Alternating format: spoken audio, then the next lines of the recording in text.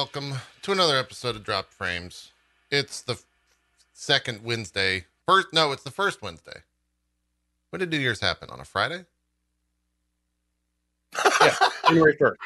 Yeah. What year is it? We pushed the show to Friday that week. Yeah. If it's less than 7 on the date of January, then it's the first of that day of the month or of the year. That might be the wisest thing you've ever said, Zeke. I have my moments. Also, I have coffee. You do have the superpower of coffee. That is true. Mm-hmm. That is true. I have not had my coffee yet.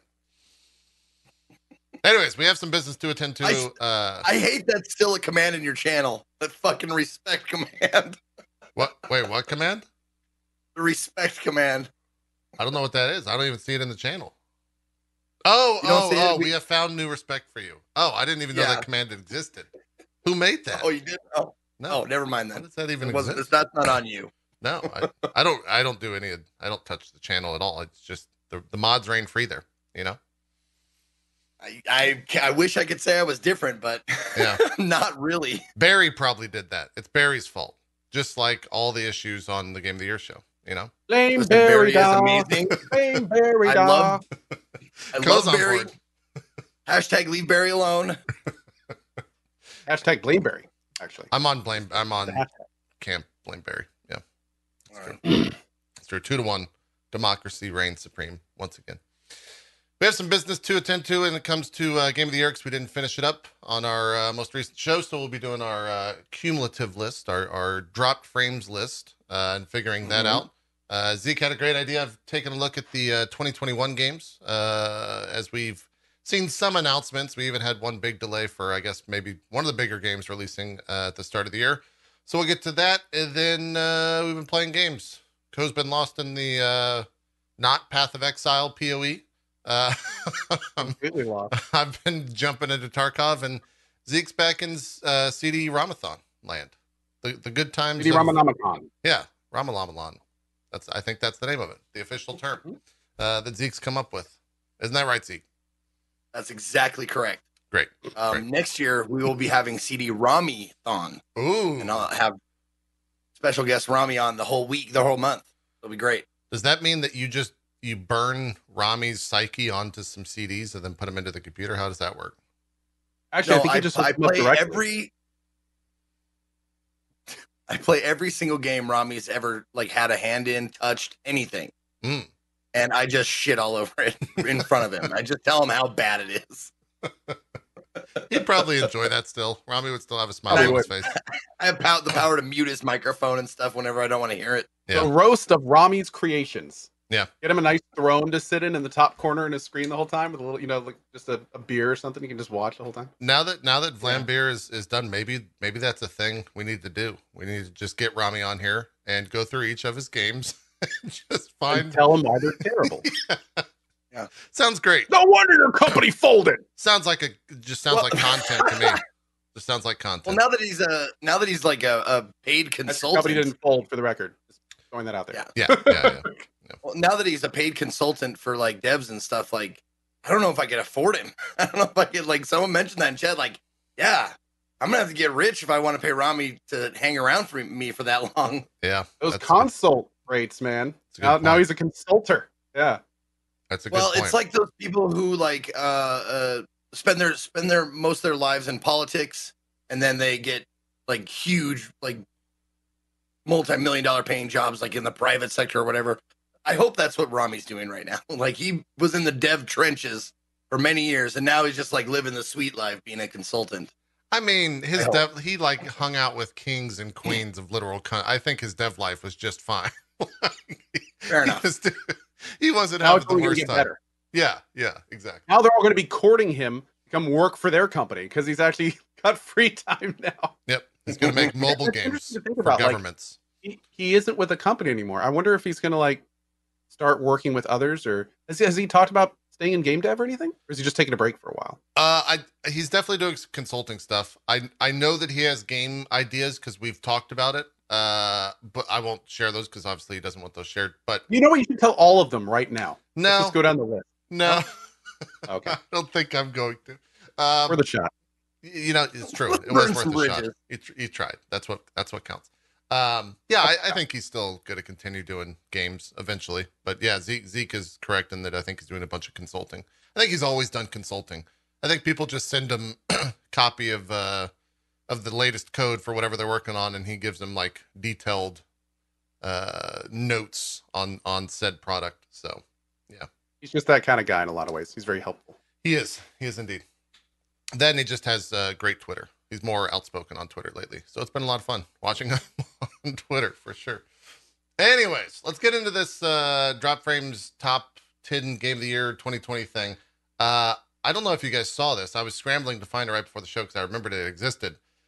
There was a YouTube comment that was useful. I thought we should just highlight that to begin with. But secondly, I want to give this guy all the credit, even though Zeke for the past 3 years has said we should just assign points to all of our games. Because this guy went and did the math. Wow. Okay. He took the banner and took the flag and went the whole way with it. Yeah, I'm just an idea man. Like I don't put in the work. It's true. Bagrim on YouTube. If you happen to watch 2 episodes in a row, I thought I'd give you a shout out. He says the Metascore is calculated by ranking. Then we don't necessarily have to do this. It's interesting to me.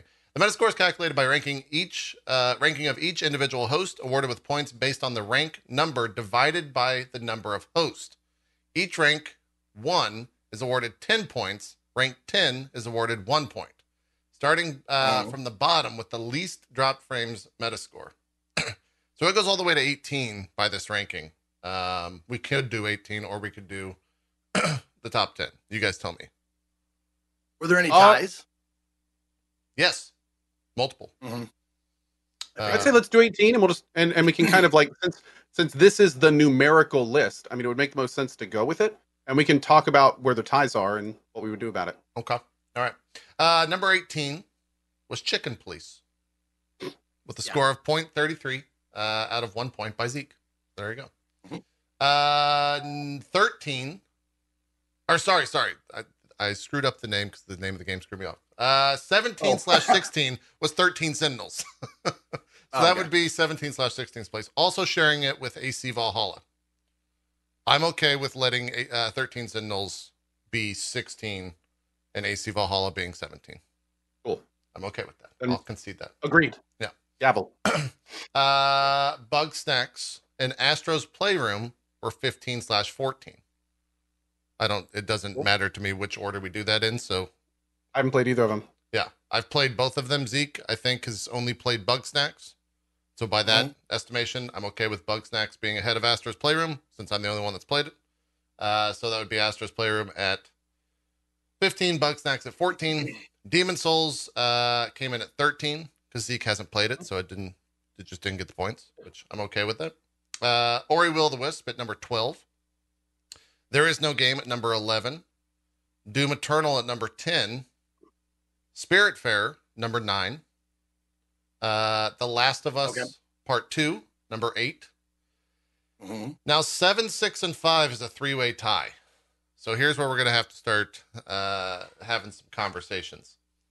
7, 6, and 10 are Half-Life Alyx. Do you have a graphic to put up so we can look at it? No, but I could do this. Okay. I'm going to fill this in. The very amazing graphic of Notepad. Hey man, simple. I use it too. Simple's best sometimes. Yeah, I'll just blow up the Razor, text. man. Yeah, I'll blow up the text here. There we go. Now everyone can see it. I can even do this and hide the top bar, so you just think it's a white. Whoa! Yeah. Whoa! Incredible. Whoa! Incredible. I had that saved somehow in the drop frames sources. Anyways, what are we doing here? Cyberpunk, Half-Life Alyx, and Final Fantasy VII Remake 765. Where are we going as I fill in the rest of this list? Cyberpunk, Half-Life Alyx, 765. I'm okay with Cyberpunk being 7. Same here. I'm okay for that at the bottom. And then it was Cyberpunk, Half-Life Alyx, and what was the other one? Final Fantasy VII Remake. I'm fine for lowest to top Cyberpunk, Final Fantasy, Half-Life Alyx, even though that flips it on my list. I would put 7 above Alex. Yeah. So you would do Cyberpunk bottom, Half-Life Alex, and then Final Fantasy 7. Yep. I'm fine with that. I'm okay with that. I'm fine with that. Half a life. I got half a life left. It's half a life to lead. There you go. Like that. I'm okay with that. Yeah. I'm all right with that. And then the other ones were there were no ties for 4, 3, 2, 1. Number 4 was Yakuza Like a Dragon. Number 3 was Wasteland 3. And then the top 2 was actually reversed from what I think we were going to say. Hades at number 2 and Ghost of Tsushima at number 1. Ghost was the only game that all 3 of us had on our list. Wow. I think that's correct. That seems crazy to say, but I think that's numerically going by this list. Well, I'm still willing to say Hades is number 1. Like, I have absolutely no problem making it number 1. For the sole fact that I didn't play enough of it, I got the idea that Hades could be something like super special in the 4 whatever hours I played it. But I barely touched it. What do you guys think of Spelunky 2? I was just going to say that. Like, I like that it got an honorable mention as the name of the list. Yeah. We're watching footage of Spelunky 2 here. Speaking of honorable mentions, I'm sad this didn't make any of our lists. But honorable mention, Neo 2 came out in 2020. It did. I kind of like chat reminded me of that. I kind of remembered it when I was making my list. And honestly, I think it would have kind of like Doom Eternal and Neo 2 for me could have either been 10 on my list. But yeah, Neo 2 was a great game. It was a great game. It was good. Yeah. It was in a weird way, like I'm more than willing to like let the PC version of Neo 2 be the full release of Neo 2 in a lot of ways and show up on potential Game of the Year list this year, even though it's like it's just Neo 2. But yeah, I'm right there with you, which is a weird thing. If you go back and watch the first, I don't know, half of that playthrough, 60% of that playthrough from my point of view, because it would not have shown up on a game. And then you got good. It's true. Well, no, then I got a good weapon. There's a difference there. You got good weapon. Yes. I was still not good, but I got a weapon that was so overpowered that I didn't need to be good. And that's kind of the JP way at the end of the day. It's like me with open world RPGs. Yes. Yep. Accurate. Are we good? So Hades, Ghost of Tsushima, you guys, are we wanting to swap that? I'm biased because I put Ghost at number 1, but I'm biased because I put Hades as 1. Yeah. So maybe Zeke is the tiebreaker here. Maybe we put all the onus on Zeke. And I think Zeke said he was fine to flip it, so we should probably flip it. Yeah. It's Zeke's big day. Here on Drop Frames. Are we flip-flopping it?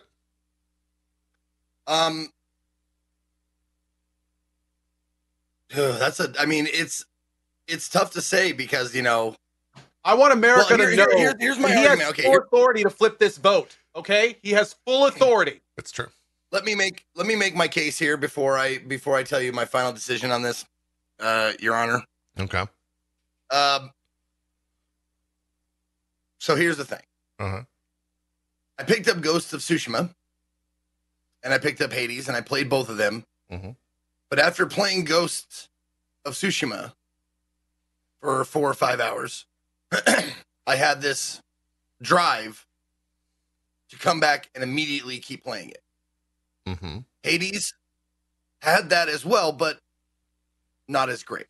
Not as great, obviously not as great as Bull, since I didn't like pick it up and play more of it later. So if it were up to me, with that kind of thought in mind, I would leave the list the way it is. This is rigged. This entire thing is rigged. I don't believe this is fucking rigged. This is it. I will say this as a counterpoint to my own bias. The community did choose Hades for literally everything. So does the community vote weigh in here? Or is this I think it's important. that it's brought to light that I saw Zeke ripping up paper behind the studio yesterday. Oh Jesus! And Zeke. I mean, that could have been Come on. his. You that could told have been me the vote. that no one was watching you do that, Zeke. No, there are dead people that voted in the audience vote. I want you to know that it was terrible. I think I also hacked his computer. Just saying, just throwing that out there. I connected to the Wi-Fi. It's not supposed to be on Wi-Fi. I mean, I told you to get an air-gapped computer, Zeke. You know what? We should just redo the whole list. Let's just take it all down, redo it from start. Yeah, I think so. I think that's the best way. Here, I do want to argue for Hades. This is our list, though. Yeah, correct. This is our because the chat got theirs, or the audience got theirs, and they voted Hades for literally every category it was up for. It's true, and that's fine. But this list is just us three, right? Yeah. Also, looking at this list, I 7 and 8 is just like that. Like hurts me to my core. But the idea that other people will see that and they'll get upset at it, I think I'm okay with it.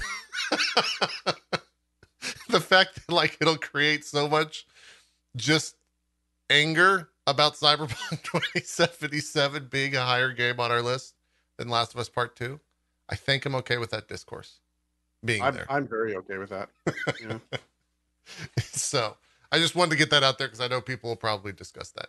If our other YouTube comments are anything to go by. If I could play my my Danganronpa Poohoo soundbite right now, I would do it so hard. I don't even know what that is. Oh, hard. Oh, you need to play more Danganronpa then, sir. I don't know about that. I only do one giant. Is that? I guess you could call that a JRPG, right? Visual novel. Wait, what am I? Oh, I'm thinking of Disgaea. That's a JRPG, right? The like high school JRPG thing. Maybe. Okay. All right. Anyways, we need to move on from this quick. Zeke, you in are foreign water. Yeah, we're in bad water. Zeke, I'm leaving. Are we leaving at Ghost of Tsushima 1, Hades 2? Me and Co are biased, so we can't make a call here.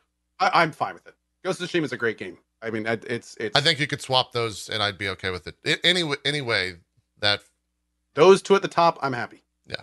Is there a way that we could just have co-champions? But yeah. No, not after that. No. Go get me as number one. Not sorry, I ruined it. Yeah.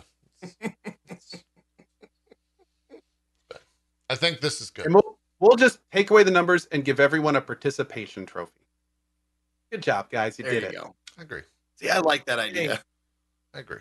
There's so many participation trophies that I want to give out this year. There's a lot. I mean, I played some really cool diamonds in the rough that just like it's sad because I know there's at least 20 games out there.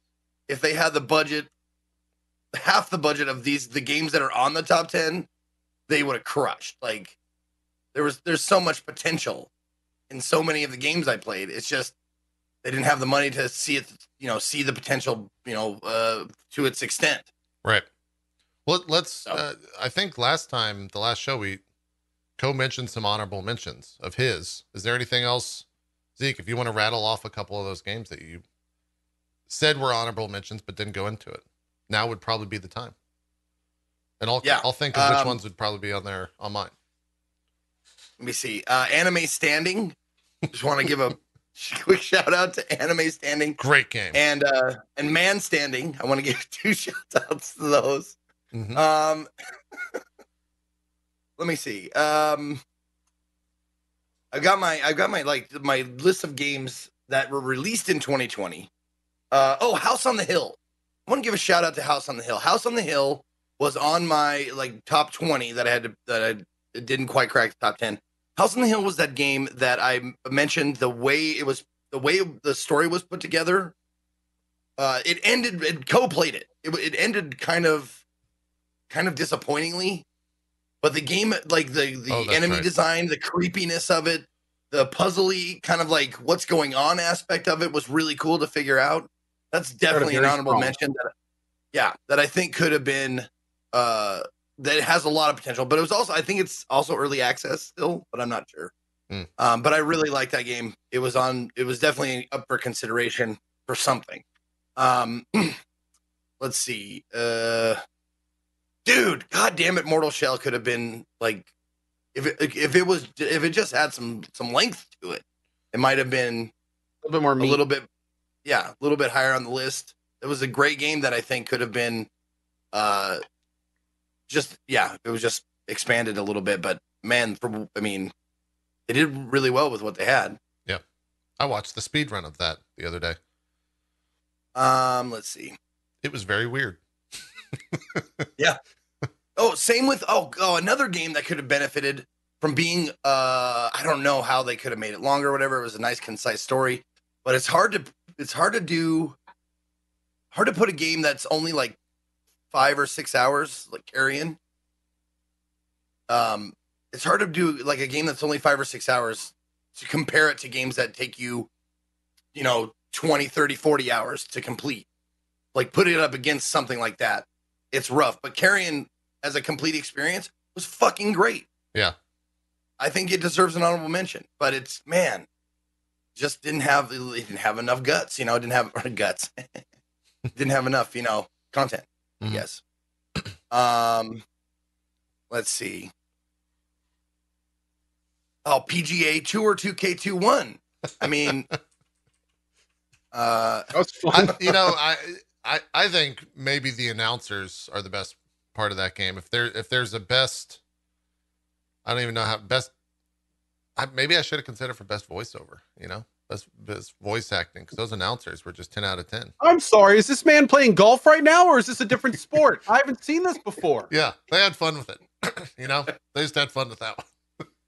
Yeah, it was a lot of fun to play because of that. What was it? Another one that was, there's a couple of games that were personal that I personally like, but I don't know if they would have ever like been a top 10. But like, as far as like card games go, Ring of Pain, like I ended up playing a lot of that on my own time. Sure. It doesn't have the legs that Slay the Spire has, but it's a similar feeling, and it was a really good card game, and I like the atmosphere that they created with the game. It was really fun. Maybe my favorite put together, just strict puzzle-ish kind of game was the Pedestrian. The Pedestrian was, you're this little like the walk guy, the walk symbol on a street light. Yeah. Like I think you played as that guy, and you like did street signs. Like the whole background was like street signs. It was fucking amazingly well put together. But it's just a puzzle game. Like I hate to say that, but it's like there's not. The puzzles were intuitive. They were wonderfully put together, but a strict puzzle game is hard to would be hard pressed to crack the top 10 unless it's a game with puzzles and atmosphere a la Portal or something like that. Yeah. Or The Witness, something like that. Yeah. There you go. Yeah. Monster Train also. I really enjoyed Monster Train. I like Ring of Pain a little bit more though. I don't know why. It just, yeah. Anyway. Anything else? You looking down your list? I went back and looked at my list. Like, I think Iceborne somewhere is on there, even though it was just the PC version. I played a shit ton of Iceborne. Fall Guys didn't end up on any of our lists, but I think like we all enjoyed that game. So that's probably in the 10 to 15 range somewhere. Coasted Neo 2, I can't echo that enough. That probably ends up somewhere on there for me. I was going to say Mortal Shell, but Zeke beat me to it. Yeah. I think Gears Tactics would probably be like somewhere in the 20s, like the 18 to 20s. It was good for a first attempt at a tactics game by a company that doesn't normally do it. Yeah, it was pretty good. I feel it had issues when it came to like the hardest difficulty mode in that game is actually just not even fair. It's not even fun, except to watch someone fail at it, because that's how hard it was. But yeah, in general, it was a good, well-made RTS. or not even RTS, I guess tactics game is what we'll go with. XCOM style game. And then probably Flight Sim is on there. I would say Flight Sim's in the 10 to 15 range for me. But going along with what Zeke said, like, it's hard for me to say that Flight Sim is a game in a lot of ways. Like, it's something that I think everyone needs to experience if they can. But I don't know if it's a game. It's like a sim, like it's a sim. And that's not a discredit to like Sims because they're games as well, but it's a weird conversation. I don't know. It'd probably be in the 10 to 15 range for me. I think that's kind of the most for the honorable mentions for me. A lot of the other stuff is still early access. Like Grounded, I think would probably be or will probably be really good when it comes out full. Baldur's Gate 3 will probably be really good when it comes out full. That'll probably show up on a Game of the Year list somewhere. What else was there? Oh, and Spider-Man Miles Morales, definitely in the 10 to 11, 10 to 12 range for me. It's a very good game. So even if it is kind of like it's standalone, but it's also DLC. It's a weird game in that regard. So, Co, is there any other honorable mentions that you think you left out? I know I think we that's mentioned most some. of the big ones. Yeah. I mean, Phoenix, Immortals Phoenix Rising was a really cool game. I had a really good time with that one. I definitely like the stuff on my top 10 a little bit more, but it certainly was an honorable mention. That was a very good, surprisingly kind of fun game, especially with the humor and everything. So, yeah. That makes sense. All right. I think that's it. There are a couple I don't think there's more anything else. I don't think anyone's right. speaking, right? Nope. Definitely not. Zeke, what were you going to say? Just a couple of games that really stood out in their field, meaning what they set out to do, they did very well, but there wasn't like a lot of for anybody else who doesn't like that. Okay, bye. Oh, you're gonna mute me and shut off the screen, the whole thing. Okay, I get it. There's always one. There's always if we cut away too quick and my brain doesn't think, you gotta uncheck that box. Sorry, go ahead. A game that I hadn't had a chance to talk about that I played recently that I think had oodles of potential, but it was indie as fuck. It was a game called The Corridor, and it's one of those like meta. There is no game, Stanley Parable. Like the narrator kind of like is your foe. The game it doesn't want to be played, quote unquote. Kind of a thing. And it was a short game, but it was really, really well put together. And the humor in it was, I want to say super British, if I'm remembering correctly. Like it's super like dry Brit humor. Yeah. And I absolutely enjoyed it. And the other one was, this was a first person puzzle game that just drops you into puzzle land and doesn't tell you a goddamn thing, called Zoff, Z-O-F. It just like drops you into the puzzle land and it doesn't say shit. No story, no nothing, no like, here, press this button's jump. It's nothing. They just go and you're like, oh, well shit, the game has started, I guess. So we'll wander around and figure stuff out. And it was delightful. I really enjoyed it. What about Superliminal? I think was the name of it. Did that Superliminal was last year, I believe. Oh, that was last year. Oh, okay. Yeah. All right. Gotcha. Cool. I think we're good then, at least for another year. We'll push that list on Twitter as kind of our combined Game of the Year list. Let's take a look at 2021 and see what has been announced, what's out there. We also had some delays already being announced as of this morning. We're going by the Game Informer list. If you want to follow along on your own, it's gameinformer.com/2021. Zeke, if you want to pull this up, I'll go for most like AAA stuff. I'll see if there's any big indie stuff here. Okay. Sorry about that, guys. Yeah, no problem. Right out of the gate, Hitman 3 coming out on January 20th. There's some news about that the other day that all three Hitman games, I think, combined are around 100 gigs, which is a lot. I think also, doesn't Hitman VR release at the same time for like 1 and 2? Or maybe 3 is involved with that as well. That'll be, I'm sure, played by us at some point. What else do we got out there? Everspace 2 early access is Right. on the 18th, I think. Yeah. That Now- game is coming along really, really nicely. Space Sim fans should definitely be paying attention to that one. Now, is that you played like a early demo, not available to the public, right?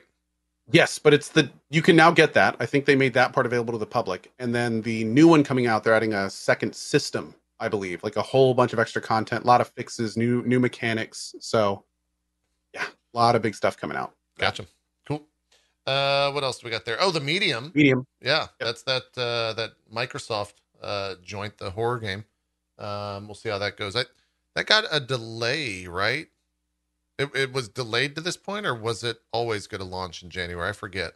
I don't know. The only delay I heard of was today they knocked back Outriders from like February. 2nd to April 1st or something. Yeah, we'll see if that's been updated in this list. And then since you guys are Yakuza heads, what is in this remastered collection that's coming out on Xbox One and PC? I think that's the 3, 4, and 5 remaster that came after Kiwami. They're just bringing it to PC. Okay, gotcha. That's coming out on the 28th. Moving ahead to February, I think 3, 4, 5, and 6 coming to Xbox Game Pass. Oh, okay. I thought that was already all on there, so even better. Oh, 6 is going to PC too? Nice. Awesome. Yep, Xbox and PC. Everyone's out there. Everyone's here. February 5th, the Neo Complete Edition. 6th in March. Okay, cool. And then, everything comes out on February 5th. The Complete Edition on PS5. I think one of these is supposed to say PC. They just put PlayStation 5 twice. Yeah, it's coming out on PC as well. Little Nightmares 2 on February 11th. I think both of you will be playing that. You guys are probably looking forward to that. I think you enjoyed the first Checking one. it out.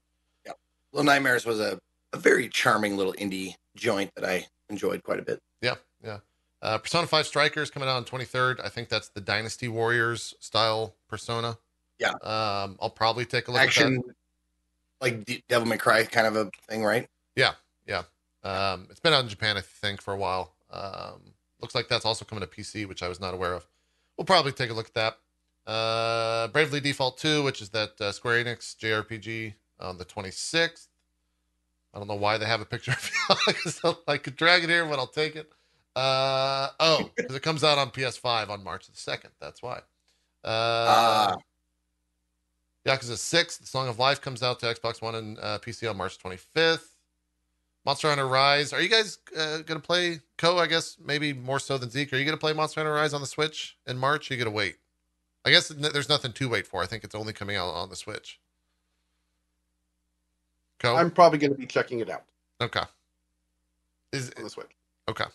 I don't know if I'm worried about that Switch.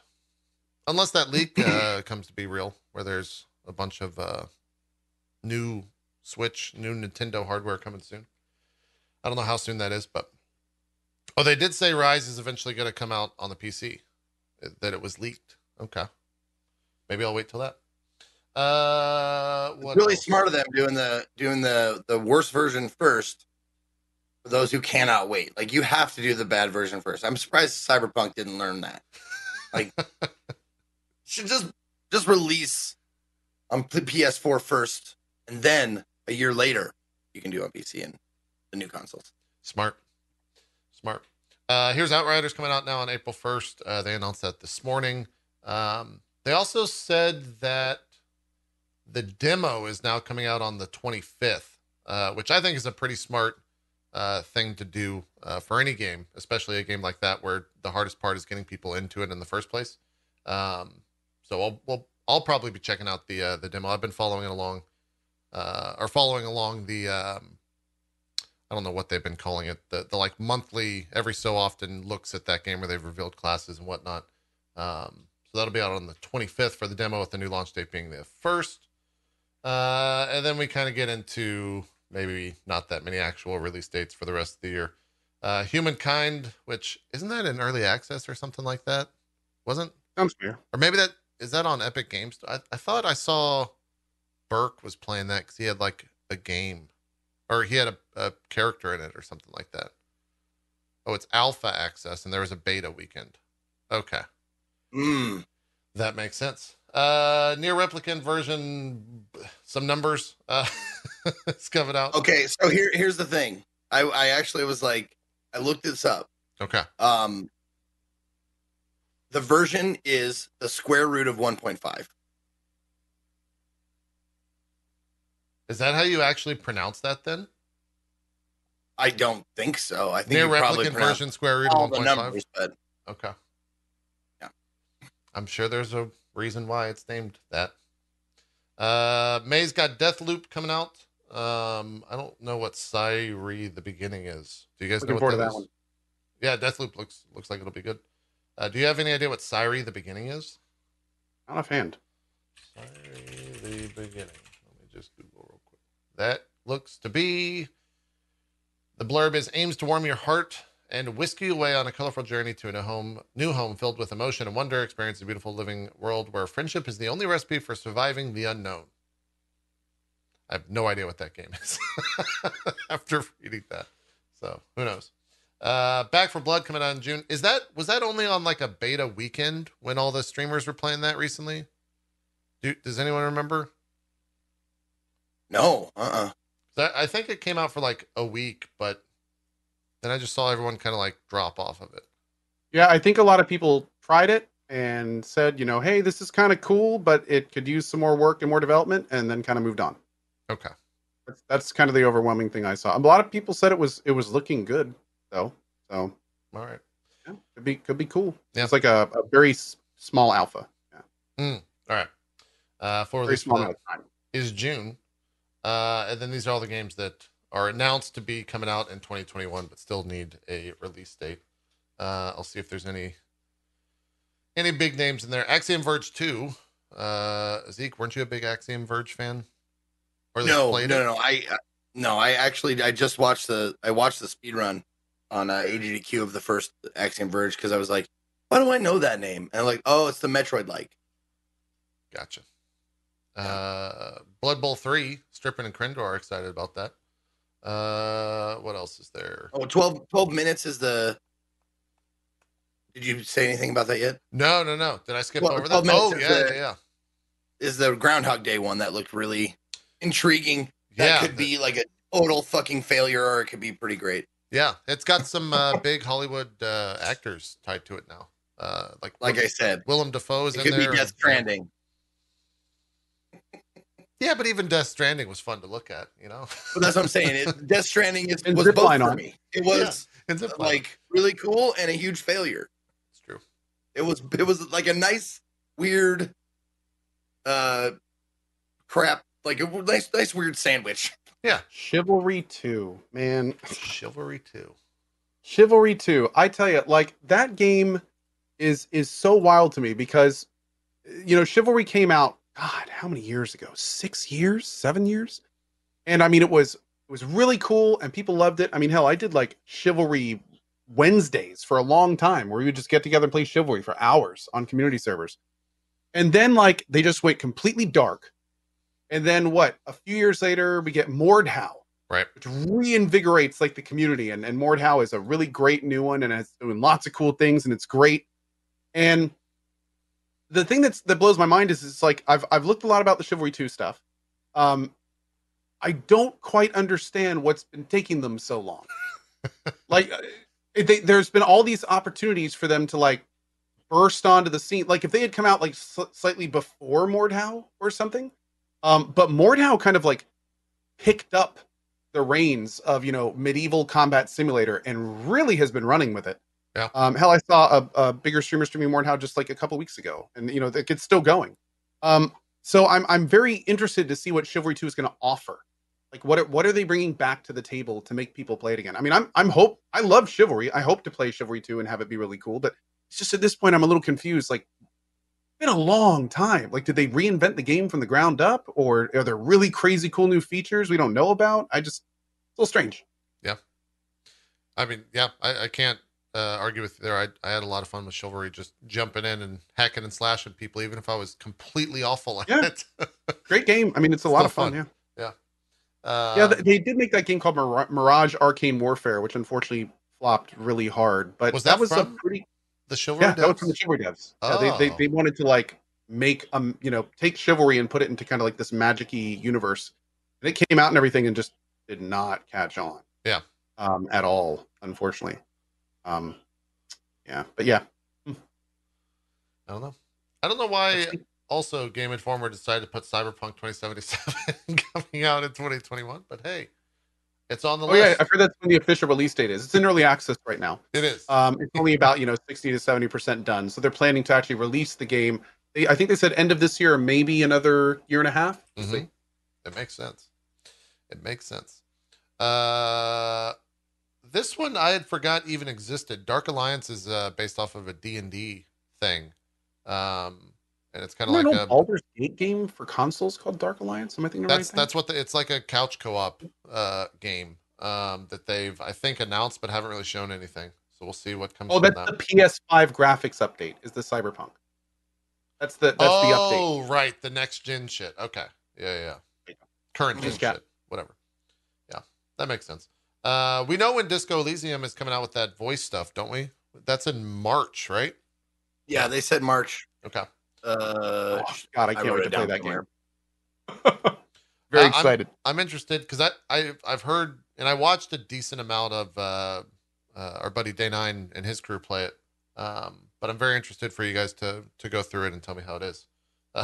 Because I don't know if I can even sit through the dialogue still on stream. I know you guys will. Now, quick question. Yeah. Since it's going to be like a completely different experience, can it be up for Game of the Year 2021? I mean, I'm kidding. I'm joking. I think it could definitely show up on top on your game streamed list. Oh, for sure. Yeah. But for game stream list, we could also add in there EDF. Sorry, it's true. EDF 6 coming out. Also, World Brothers. Maybe we should have a category on there that's like the top 3. I think we do this every year. Then we just forget all these categories that we make up. But we should have a list where it's like top 3 games that can't be on your top 10 game list, or something like that. That just would you would like to be, but they can't because of our rules and stipulations. We need to remember that. Yeah. By our own rules, these 3 games cannot be on our top 10 list. That's the category. Someone remind us in a year. Elden Ring, I still don't. I have a hard time believing that'll come out this year. Evil Genius 2, World Domination. I remember seeing constant ads for that during the PC Gaming Show this year. Far Cry 6. How do we feel about Far Cry? With Mr.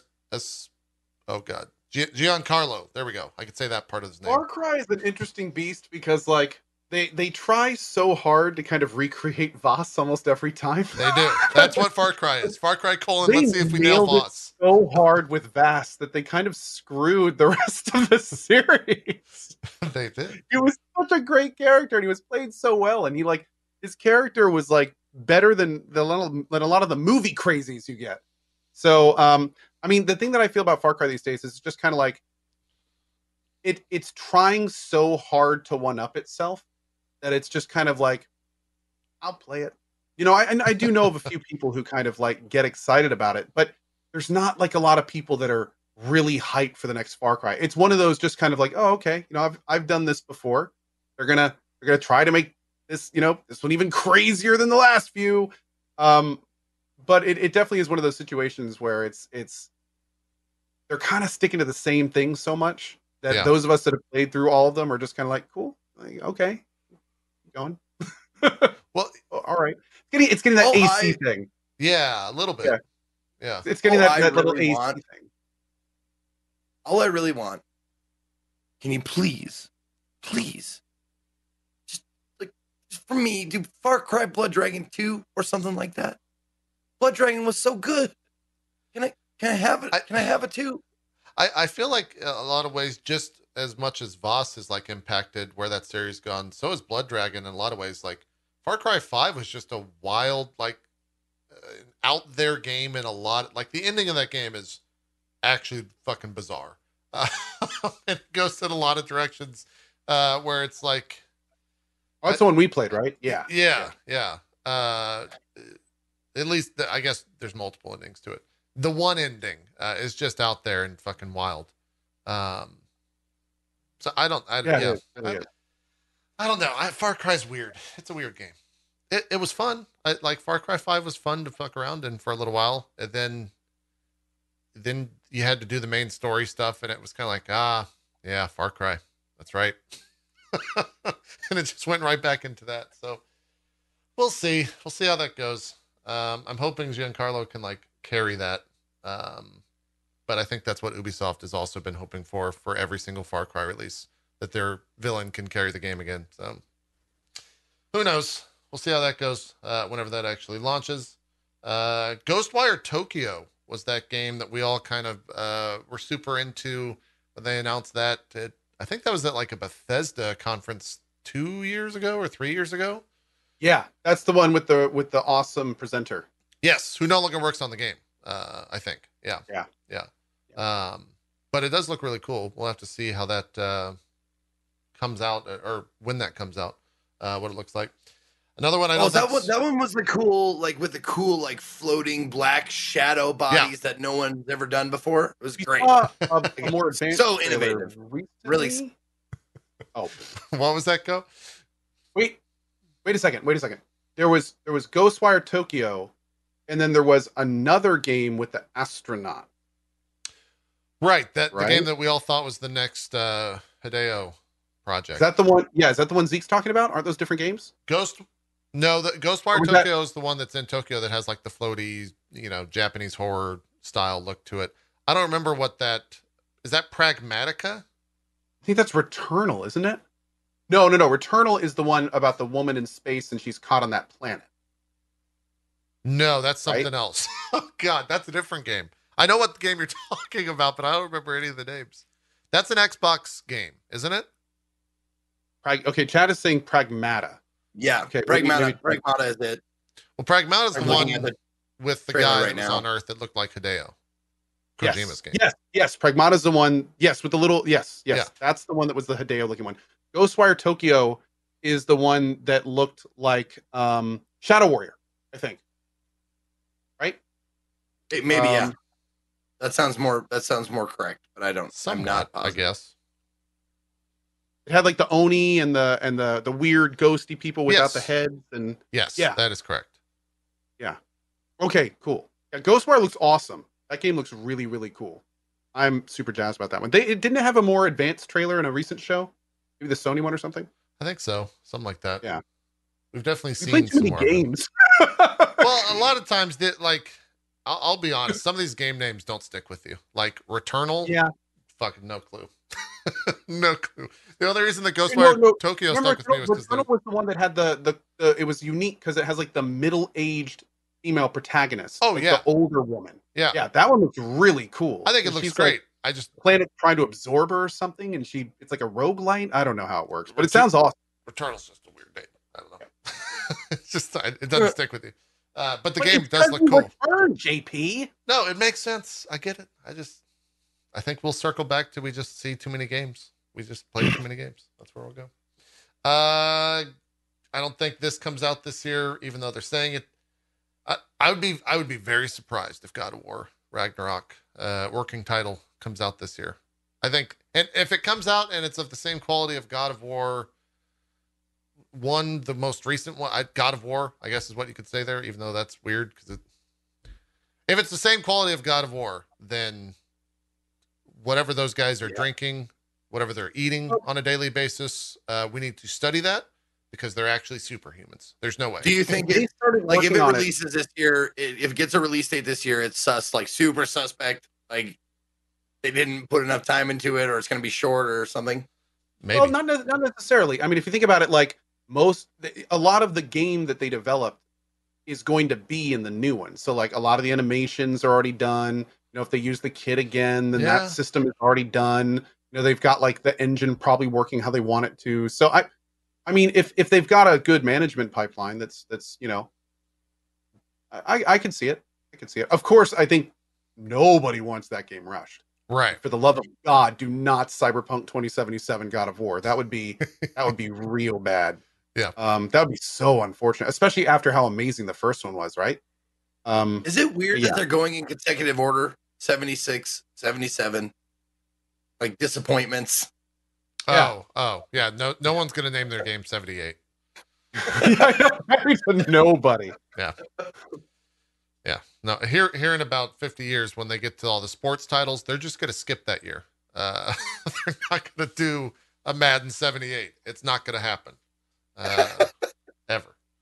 Final Fantasy, yeah, they're skipping 78 here in a couple of years. No. I think somebody said, is that not a re-release for PS5? No, I think because the 2021 is in parentheses, they're saying God of War, the 2021 release would be on PlayStation 5. It would probably say God of War with the year that it came out a couple years ago if it was the PlayStation 5 version. Yeah, in a lot of ways, this game got like announced early because they needed it in the PlayStation 5 announcement to like get people excited from a marketing point of view. So that's the working title. Is God of War Ragnarok. We don't know if that's the actual title. It's a working title, so they don't know for sure if that's what the final name is going to be. Yeah. Although at this point, with as much PR as it has, I'd be kind of surprised. Yeah, I think that's solidified in a lot of people's minds. So probably. What else? Gotham Knights. That's that. The not games as a service Gotham game. We'll see how that goes. Looked cool when they showed it. I don't know actually how well it's going to function, but yeah, it's like the co-op Batman stuff where Batman's dead at the opening of the game. So see how that goes. Grand Theft Auto 5 is becoming Skyrim. That's coming out on the new consoles. Is Skyrim coming out on the new consoles? Has that been announced? If it isn't, that would be like the end of days. I mean, I would think it has to in a lot of ways. Halo Infinite. This one's up there with God of War for me as a giant Halo fan, but also because of the fact that this was a launch title that they said after it was shown that they delayed it for a year.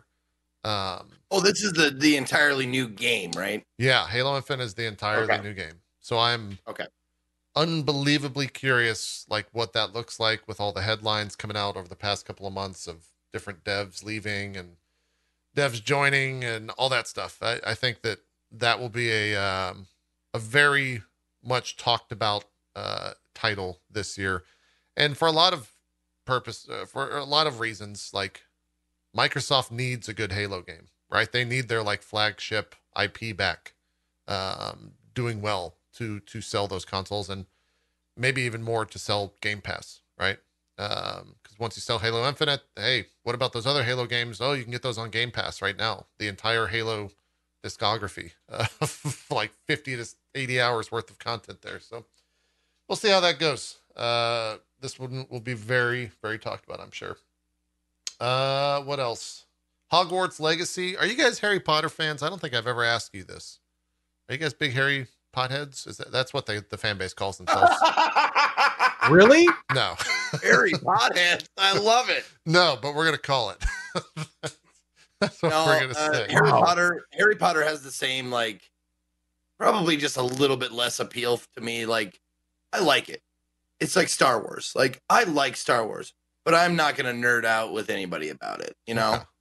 And especially now, like fucking, I'm not touching it, and I don't know any streamer that's gonna, like, it's fucking poison. The well is poisoned. Yeah. Right now. Yeah. Well, unfortunately, the creator is just a. I was gonna say the franchise is relatively fine. I know a lot of people, including a lot of people that I know, still love Harry Potter and everything. But yes, at the same time, the stuff going on with the author is definitely not great. Yeah, by any stretch of the imagination. I'll definitely play it though. Like, I don't think I'm a Potterhead, which is what they actually call themselves. Which is whatever. Still not that good. It's fine. Did you ever take the Pottermore quiz? Yeah. What was my what do they call that thing again? What's your house? Oh, you're saying the house. I thought you were saying the like this fucking spell. Patronus? The Patronus. Yeah. You're more of a Potterhead than I am. What the fuck, all this stuff? I don't know. I don't remember what my Patronus was. I think it was actually something like a ferret or a weasel or something like that, if I recall. And I don't remember what house I got sorted into, Zeke. Okay. Did you ever do that, Co? No. No. I've never really been into. I haven't seen the movies. I haven't read the books. It's just never really been something for me. Yeah. True. No, it was more adjacent. Like I've had friends, like my girlfriend currently was really into it for a while and stuff like that. So I've Potter adjacent fans, kind of a thing. I'm Gryffindor, in case you guys were wondering, all the way. There you go. My Patronus, however, was kind of like, I was disappointed. I got a cat, just a house cat. Like as my Patronus, I was like, oh, I didn't get like a majestic eagle or something. Like, nah, you get a cat. I was like, all right. Yeah, I've already been warned. I will probably have to at least read Harry Potter because my kids will most likely start getting into it at some point. And I will say the most interested I've ever been in has been this new game coming out, which is again, it's all about the world, but not really like about the story. It's not about Harry. Yeah, it happens long it's about time like before that. like it's about the lore and the world and stuff like that. So that seems kind of cool. Like I might try it out if it turns out that it's actually fun and something to play and yeah, looks good. My fiance is a giant. We have a Harry Potter room in our house. I'm not making that up. And she's never. Oh no, wait. I'm sorry. Never mind. That was Co. Sorry, my bad. Yeah. Okay. I don't know. That sounded really accusatory, and I want to know where it was going. It was really accusatory because if you're like in a relationship with one, I'm surprised she hasn't like bought you house regalia. Oh no, we keep. Like, oh my god, take the Pottermore quiz. Okay, now I'm buying you Slytherin shit forever, for life. One of the best parts about me and Aaron's relationship is we don't push each other's fandom on each other. Like I'm not out there saying like you got to get this Groot. I mean, look at this fucking Groot. Look, it's a plant. It's a Groot. It's great. We don't do that. I know, but by association, like I know more about spiders than I ever wanted to. because we have 30 something of them now living in our house. Well, that sounds like you need to set it on fire and walk the fuck out. My mom would agree with you. Yeah. Also, I'm just putting this out there. I will never visit knowing that now. There are 30 plus spiders in your house that you own. Not that there's just 30 plus spiders in your house. It's that you. Yeah. Yes. By choice. They have intricate, like Polly Pocket level fucking houses that they live in, like enclosures that they live in. It is insane. That's too much. And I'm learning to love it. I really am. I'm like, oh, that's really cool. Yeah. Oh, look at this. Like I'm starting to like by like osmosis. I'm getting like the love of spiderdom. It's too much for me. Do you guys own scorpions or just spiders? Mm-hmm. Oh God. I actually, hold on. I don't know if you can see. There's the terrarium up there. That's Oz. That's the great and powerful Oz. He's giant. He's my Emperor Scorpion. And we have a couple. There's one of them just had babies, like several. Don't scorpions have like all their babies on their back, and it looks like a really fucked up, terrifying creature? Okay. Yep. Yeah. It was pretty terrifying when one of her scorpions had babies, and she was like, "Oh man, I didn't know," because they there's a word for it. I can't remember sorry, I moved my camera. I can't remember the word for it, but some scorpions can breed asexually, like they can just have babies. And one of the scorpions she received had babies, and she was like, "Don't panic, honey." And I was like, "What?" He goes, "One of my scorpions had children, and it was probably the wrong one that we could have picked to have them because this one is hard to sell because they're super venomous." And I was like, "Okay, as long as you take care of them." Also, side note, the babies can actually get through the sides of the container because they're so tiny. Oh, also, they're actually highly venomous at birth. So what I'm trying to say is check your socks for the next few weeks. And there's like 24, 25 of them. I haven't counted them in a while. I named them all Jesus. Yep. Man, that's too much for me. I had to stop listening to you guys for a second so I could just get the scorpions and spiders out of my mind and just move on. I forgot about that. 2021. You had to dial down the spider thing for the grounded game. I forgot about that. Yeah, but that was because of the size of a spider that's 10 times as big as me is scarier than a spider that's like this big, But like a tarantula, I think I'd be like, I think I've actually held tarantulas before and it was fine. There's Yeah. something about the size of that. Also, if the spiders moved like they do in Grounded and they were that big, Mhm. that's Nopesville for me. I don't know why it is, Yeah. but it's something about that movement. So, yeah. Anyways, have fun with your bug infested house. Like during this last 5 minutes, I've seen 3 people be like, "Nope, I'm out. Yeah, I was in games, not whatever this is." it's Nope. very true. Nope. It's very They're true. It's very true. they're arachnids, not bugs, though. I mean, just so you know. Okay. All right. That's true. You're not wrong. What else do we got coming out? Oh yeah, that Hollow Knight second game is supposed to come out. Silksong. I know a lot of people are wanting to hear more about that. You guys both played Hollow Knight, right? Yeah. Did you I both couldn't have get like you couldn't? I played it off stream for about 5 or 6 hours. I don't know why I played it off stream for 5. I think I actually just hooked up like consoles upstairs and was looking for something to play, but I also couldn't get into it. Code, did you play and finish? Did you get through? I played there is finishing the game, and then there's getting like the true ending, which involves doing like all Bunch the of things. shit. I finished the game, Okay. and I had a great time. It's a very very cool game. Yeah. Super Metroidy and just really fun. Okay. All right. Looking forward to the next one. Yeah, that was my next question. What else is there? Horizon, the new Horizon game for Ben West. Very much looking forward to that. That'll be good. Big time. Yeah. Hell yeah, dude. Time. Interested to see. I think I'm more interested to see the power of the PS5 with Horizon than I am the next Horizon in a weird way. Like, in a lot of ways, I'm judging what the PlayStation can do by that game. I think that might be like the first big first party release when it comes to like new consoles and stuff. So Oh, there's that hot new game I've heard of. I Am Jesus Christ. that was in the PC gaming show. Zeke was very excited Yeah. to play it. You better believe I'm playing that shit.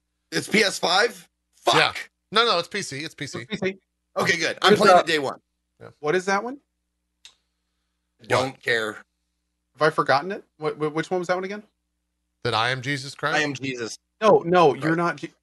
The game. What was the game? I don't you're- remember. Like, what was it? You're Jesus Christ. I am Jesus Christ. Anyways, what else? I'll Google it. I don't know it's on third. I don't know what that game was. I just remember you walked What? around as Jesus Christ, and the commentary, the Oh, dialogue. you actually are Jesus Christ. Yeah, the dialogue is funny.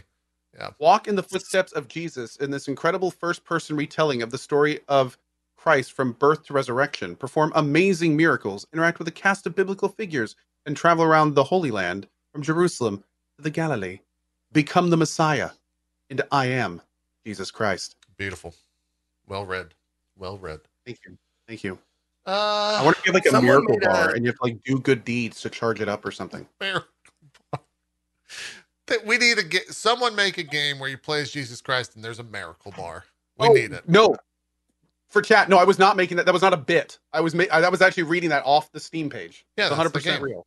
Yeah, that is on the Steam page. Yes. That's why we're all excited for it. The I am Jesus No. Christ thing was a bit. Yeah. Someone made a sad face that we didn't mention Hood, and I'd never heard of it. And I'm looking at it. Oh it looks yeah.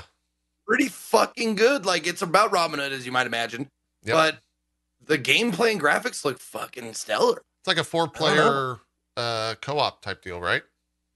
Where you Oh, is it? I don't know. I Okay. think that's what it is. Yeah.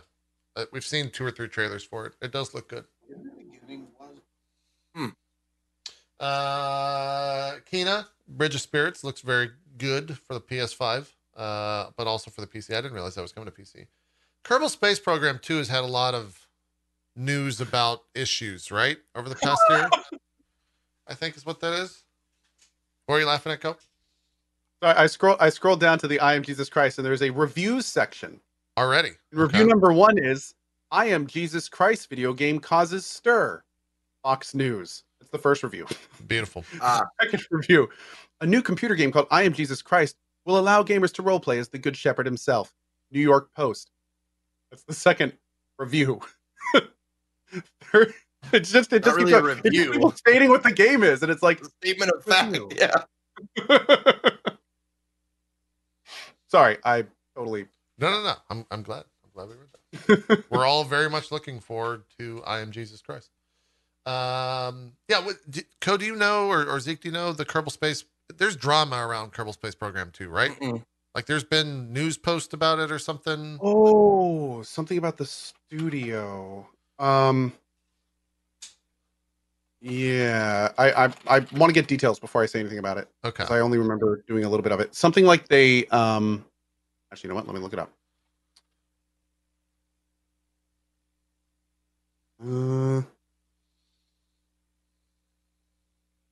No. People in chat are saying it's not the studio that made the first one. It's an entirely new dev studio. The publisher took over the game, and the people from and took the game from the original devs, apparently. That sounds right. Yep, I think that may have been what happened. It was a hostile takeover by Take-Two, according to one person. Mm-hmm. Well, there you go. I don't know what that means for the game, but we'll see, because it's supposed to come out this year. What else do we got? Another Lego Star Wars game. The entire Skywalker saga. Looked fun. I've never been one to like. I've always appreciated those Lego games from afar, but I've never actually like jumped in and played one. Have you guys seen those games firsthand? Which one? Any of the Lego games? Star Wars, Harry Potter. Always I been tried slightly jumping interested, never taken the plunge. Yeah. Yeah, I tried jumping in on a Lord of the Rings one that came out, and it's just, I don't know. I can't get. I don't get it. It's a Lego game. I'd rather play with Legos. I don't want to play with Legos on the screen. I'd rather play with actual Legos. There you go. Yeah, I've never jumped in. Maybe this will be the one.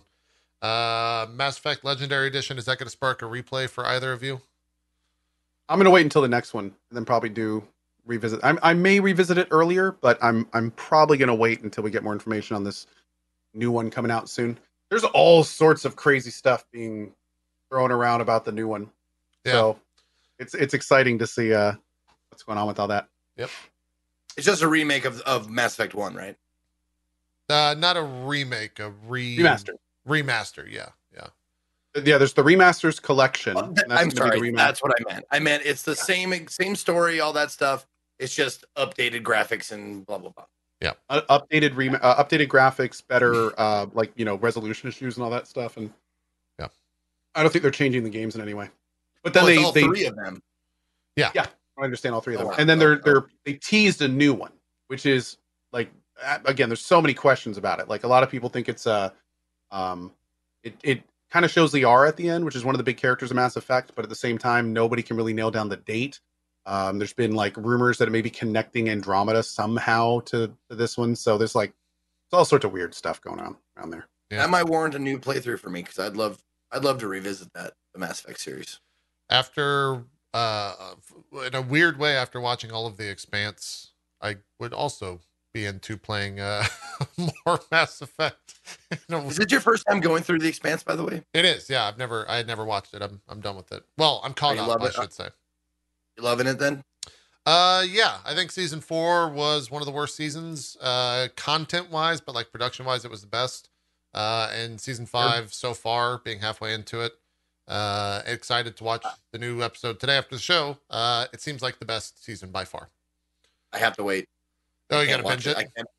I have to. I cannot like sit there and wait. That's one of those ones that I can't do.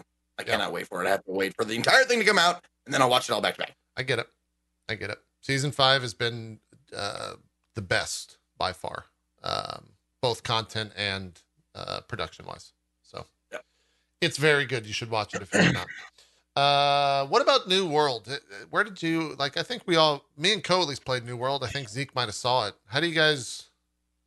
I don't know. New World's weird. It had a huge thing on Twitch. I remember that. It like blew up. And there was a lot of viewership for it, but it was like the most okayish game. For me to get back into New World, they would have to make some pretty fundamental changes. The thing that even the people that like the game, I seem to notice is people like New World primarily because of like the PvP and the fact that they can, like have fun actually playing the game. But for people like me that are in the I'm looking for a new MMO camp, I feel like this we're like the people waiting for Ashes of Creation and that kind of thing. And a lot of us looked at New World and said, hey, maybe I can spend a few weeks, a few months in this game. In terms of like an MMO, it is an incredibly shallow experience. Like almost no story to speak of. The quests are just cookie cutter as they get. It's just standard theme park quest hub connection. Like leveling up your character is almost useless especially if you don't plan on switching weapons. You get to a point where like super early where you like get all the stuff you want for your weapon, including the moves, and then the passives are just like totally uncreative. It's like gain 10% chance to do this, chance at knock. Like it's so shallow. So if you can get into the PvP aspect of it, and that's like your focus, apparently there's a relatively cool system where like there's regions to take over, and the crafting at the end game gets a little bit more interesting and open up, and you can fine tune builds and things like that. But if that's not your thing, then it doesn't seem like it has a lot to offer. Pretty good way to sum it up. I know I played it for like 3 hours and I was done. I played it. I was like, I think I was done. 2 or 3 days in. My experience was getting into PvP and then getting constantly stun locked by hatchets, and I was like, all right, I think I'm okay with this game. I'm pretty sure I quit it like the next day. That all said, I know a friend of the show, Sacriel, like really enjoyed it and really can't wait to play more. So also great another great streamer, Mr. Quisha. Yeah, absolutely loved it. He at one point called it on Twitter like a WoW killer. Dang. I was just like, he must see a side of the game I just can't tap into, and more power to him. I mean, if people love that kind of stuff, like that's awesome. Yeah, it makes kind of sense that the people that come from like competitive shooter backgrounds maybe see that competitive PvP side as something they can kind of grab onto a little bit more. So, I mean, to each their own, and I hope it really works out to those that are kind of looking forward to it, or that it gets more content for people like me that just need more meat on the bones. Right. We'll see. It's one of those games or it's one of those things where like Amazon Games needs a win as a company. They have not really put out stellar product thus far. By the way, I don't think anyone ever actually expects a game to kill WoW. I think that term is just thrown around today, just to say like a really popular game, something that people will want to play. I don't think anyone is expecting any game to kill WoW. Yeah, that's a silly term these days, but it does have some merit to it. What else do we got here? Exactly. Yeah, it's just a meme at this point. Yeah. Oddworld Soulstorm. I know, Zeke, you played through the entire Oddworld series. You're super into that. Yes. No release date for it just yet, but yeah, should be good. Now, definitively, is this just Soulstorm? Oh, it's a new true sequel for Abe 20 years later. Okay, so it is like a new. It's a full game. Yeah. Game. No, I mean, I there was mixed like thoughts about it. Like, is it just a remastering of a remake of like a previous game, like one of the series or a couple of games? But it seems like it's a whole brand new game from what I'm gathering. So yeah, I mean, either way, I had no idea how good Oddworld was until I played it, and it's fucking great. So I'm super excited about it now. But I could say that for so many different titles, like. Another one on the list, Psychonauts 2. Fucking hopefully we'll see that. Yeah, I'm very much looking forward to that. The first one was fantastic. It's been way too long since we've seen Psychonauts. It's also been way too long since like this game was crowd funded on Fig or something like that, or investor funded on Fig, whatever you call it on Fig.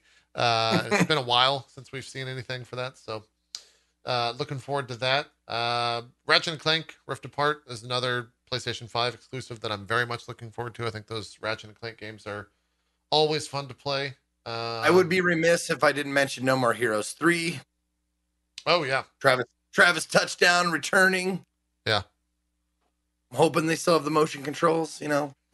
Really excited for that. Somehow, it's Switch. It probably will in some form. What else? Shadow Warrior 3. They showed some of that game, didn't they? A little bit. Yeah, the grappling hook really and that's right. Yeah, I'm sure Co's been a huge Shadow Warrior fan, so that'll definitely pop up on a stream. I'm looking forward to replaying Shadow Warrior 2 before 3 comes out. Yeah, big time. Go Wang. What else? Getting into the S's. Is Below? They're saying Below Zero is going to fully release this year. Is that? Have you seen anything about that, Co? I think you have had the most experience with. Oh yeah, it's supposed to. I mean, it was supposed to come out before they did the big story reboot after the lead writer left the project. So, I mean, I think they announced that the next, or maybe most recently released, big patch for Below Zero finished the story. And at this point, they just need to kind of like wrap up some of the loose ends and get that stuff all tightened up. And I think it's going to release. Oh, people are saying, is it 30th this month? Oh, cool. Okay, so maybe it's even gonna be this. Well, I'm guessing Q1. But yeah, dude, like when I played Below Zero, it was cool. Like even with the old story, it was cool. Yeah. It is definitely the next Subnautica. A lot of great features, a lot of fun things to do in it. So I'm very much looking forward to returning that game when it's done. Yeah, I'm looking forward to playing it when it's done. Because I haven't seen anything apart from you talking about it. Before I don't know if we scrolled past it, but Resident Evil 8. Oh hell yeah, Village. God damn, I am excited. Is that confirmed for this year?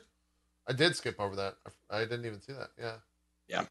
And Rust is going to consoles. That's cool. Finally, my lord. That game's having a resurgence right now. Oh yeah. The Twitch. Mm-hmm. Yeah, I hope Resident Evil Village is good. Resident Evil 8. Isn't Capcom said some stuff about like DMCAing people today for images or something, right? Yeah, well, they released a streamer policy. If we want to finish up with the game stuff, we can we'll talk jump about into that. it. Yeah. If we want to, yeah. Lord of the Rings Gollum, definitely want to see what that actually is. See how that goes. What else is there? Vampire the Masquerade. Wait, what is that the full title of the new Vampire? Oh no, Bloodlines 2. What is different. Swan Song?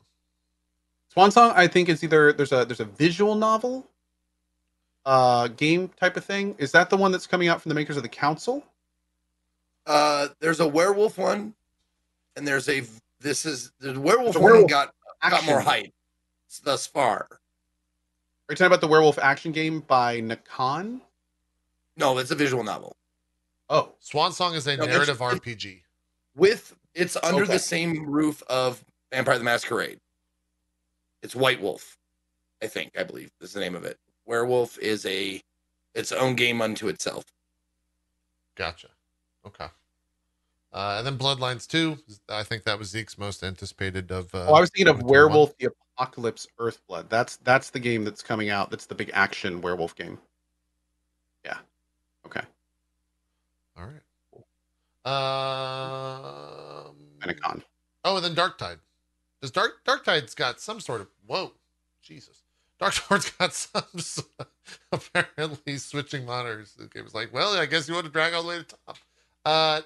Doesn't that game have some sort of like early access date?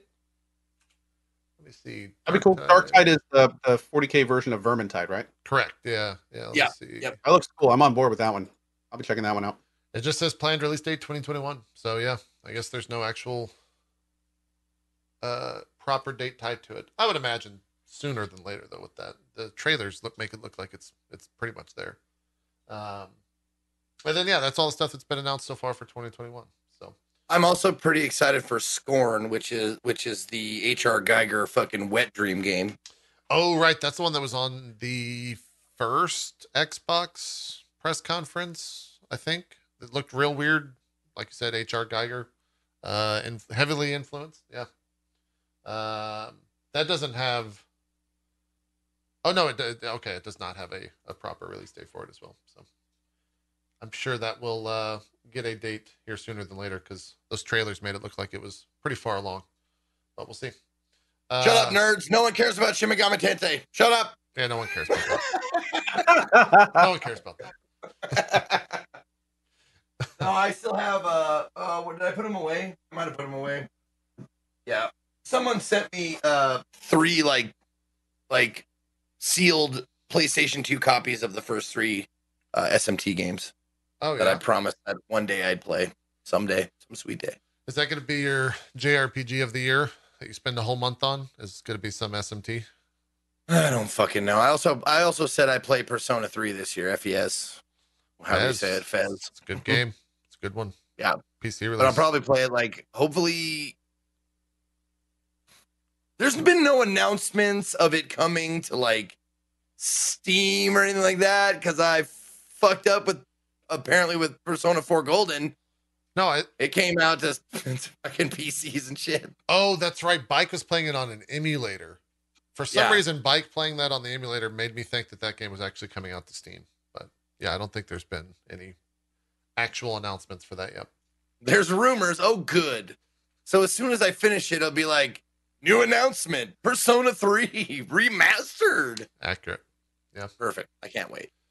All right, Cole, what's going on with this, the Capcom video policy for content creators? I'll pull up. I have not read through this. I only saw some highlights. It sounds like you knew what was going on. Oh, God. Yeah, so there were some interesting things about this. So Capcom basically released this big new policy thing on how people can use their content. And a lot of it is pretty standard stuff, but there's also some stuff about it that's a little bit new to see in writing from companies. So one thing, for instance, is they specifically ping Twitch emotes and say, like, really? We don't want you using any Capcom stuff in Twitch emotes. And if you do, then there will most likely be. Now, the assumption, although nothing in here really says it exactly, the assumption is that they will be utilizing DMCA takedown stuff. So if you do something we don't want you to do, then we reserve it in our right to take down your content. So that's one big thing they say. Also, interestingly, they say things about monetization, about specifically like making sure that all content that is made with Capcom material is free.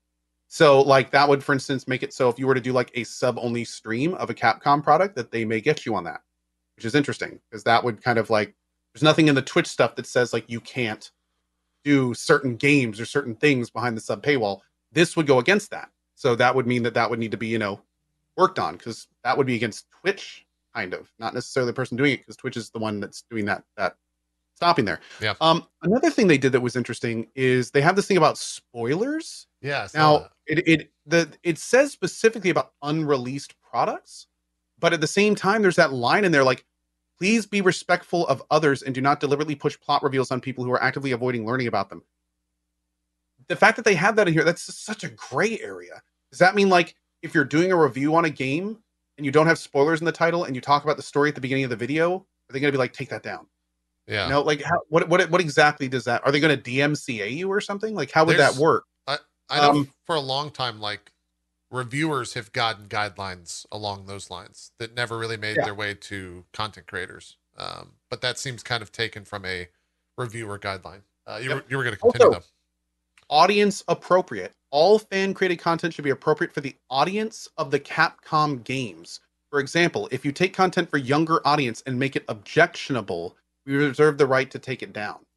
So it's kind of like, what exactly does that mean? What does it mean to make it objectionable? Like if you stream a game that's meant for all ages, but then like you make a drinking game out of it, is that making it 21 and over? Like, what does that mean? I think it's they're directly referring to probably like something that I enjoy, which is Mega Man fanfic. It gets really graphic. I don't want to go into it, but yeah, don't be horny on main about Capcom games. That's all they're saying. Yeah, it's. I mean, the Mega Buster takes on a whole new meaning. Yeah, it's terrible. It's frightening. Someone in chat cool. Made a statement that I agree with. Maximilian Dude thinks that this is a direct response to their recent large hacks and leaks, which I probably think is true, because there was, I mean, their entire lineup for the next like 2 or 3 years was leaked in a very credible source. So I think that's probably a good reason why. Also, Japanese companies do Japanese things, and this is a very Japanese thing. So. Also, going down into the next section, inappropriate content. Using Capcom titles to create video and other content, including mods that is illegal, racist, sexist, prejudicial to sexual orientation, sexually explicit, disparaging, promotes hate crimes, or otherwise offensive is not tolerated. On a case-by-case basis, Capcom reserves the right to take down content that is found to be inappropriate or objectionable at our discretion.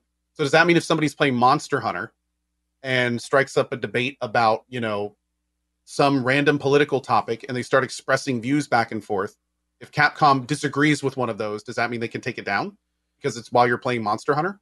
Like, it's stuff like that, little stuff, like little questions that are kind of like, how far are they going to go with this, basically? Yeah. Or is this just a giant CYA where they're just kind of like, we're just putting it out there, we're only going to enforce it when it's a big deal, but you just need to know it's out there. Kind of like to nudge people to behave how they want you to. Oh yeah, that's It the all depends Twitch. on how hard they're going to enforce it. That's how Twitch does it, right? Sorry, that was too easy. It was too easy. Yeah, this thing's really interesting. It's just interesting. The whole thing is kind of interesting. It is very much kind of like a giant CYA. CYA is cover your ass, for those that don't know. It does feel like kind of like a big CYA for giving them the ability and authority to do pretty much what they want with stuff made with Capcom titles. So, I mean, it's going to be interesting. We haven't seen too many of these from too many companies. Maybe this kind of thing could become the norm, but this could also be, a warning shot over the bow for them being like, we're going to start really policing our content and we're going to be pointing back to this every time we do it, as a, hey, we told you kind of thing. So yeah, it's interesting. We're going to have to see. I mean, we have to consider that this was probably put through a lot of committees with a lot of people. It's a lot of man hours they put into it, a lot of resources, before they made something like this public. Why would they go about spending all that? What would be advantageous for Capcom as a company to be like, this is worth our time, money, and resources to make? So we have to think that there's some kind of end game with a document like this. Yeah. We'll find out. We'll see where we go from there.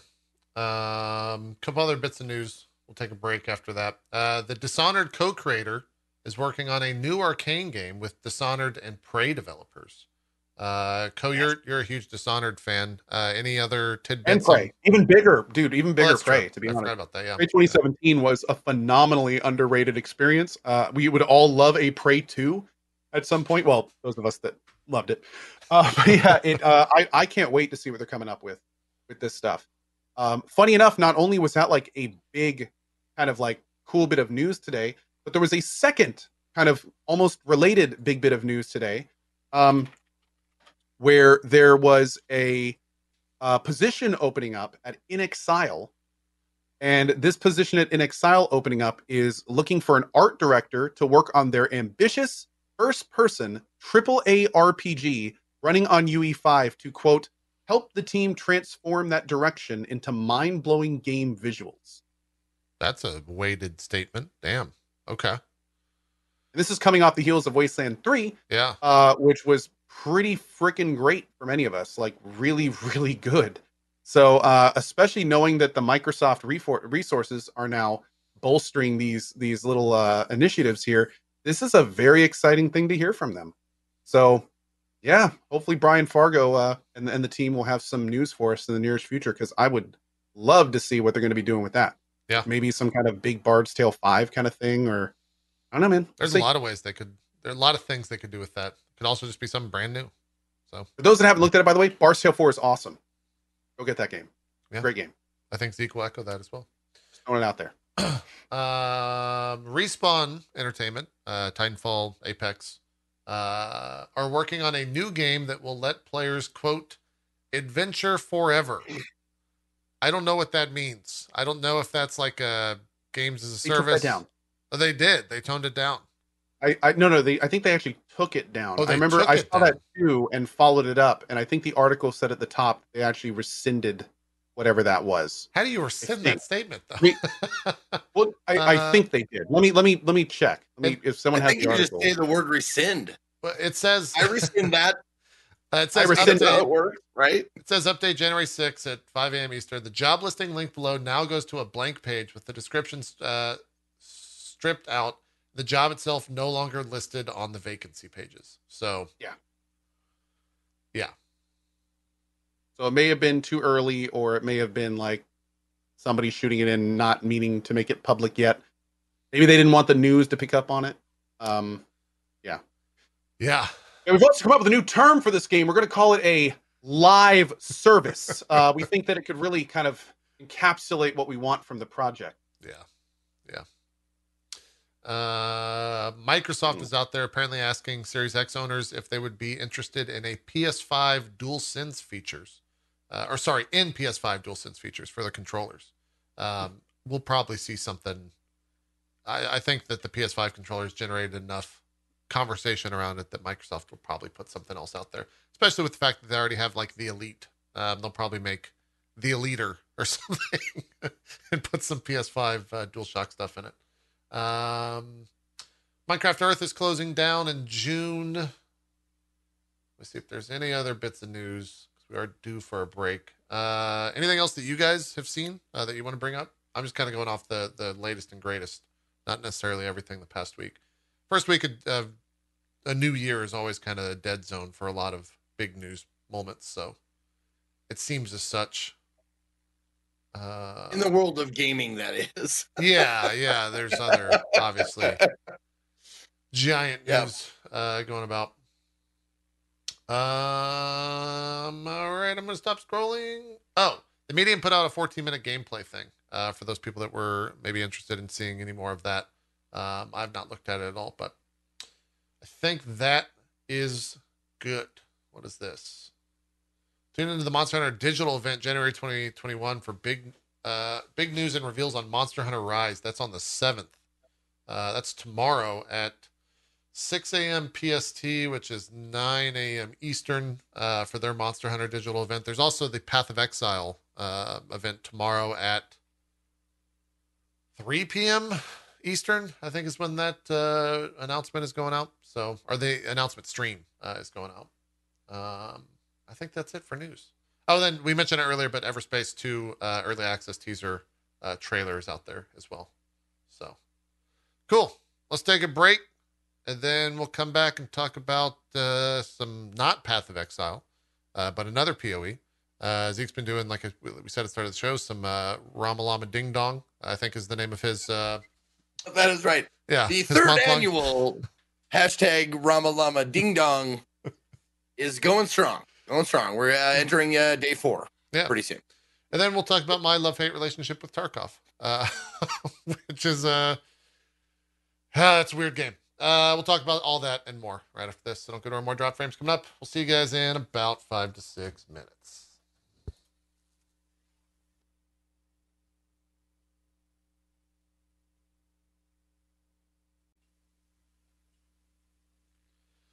Welcome back, everyone. Going into the second half here of the drop frames. Where do you guys want to begin? What should we talk about first in terms of what we've been playing?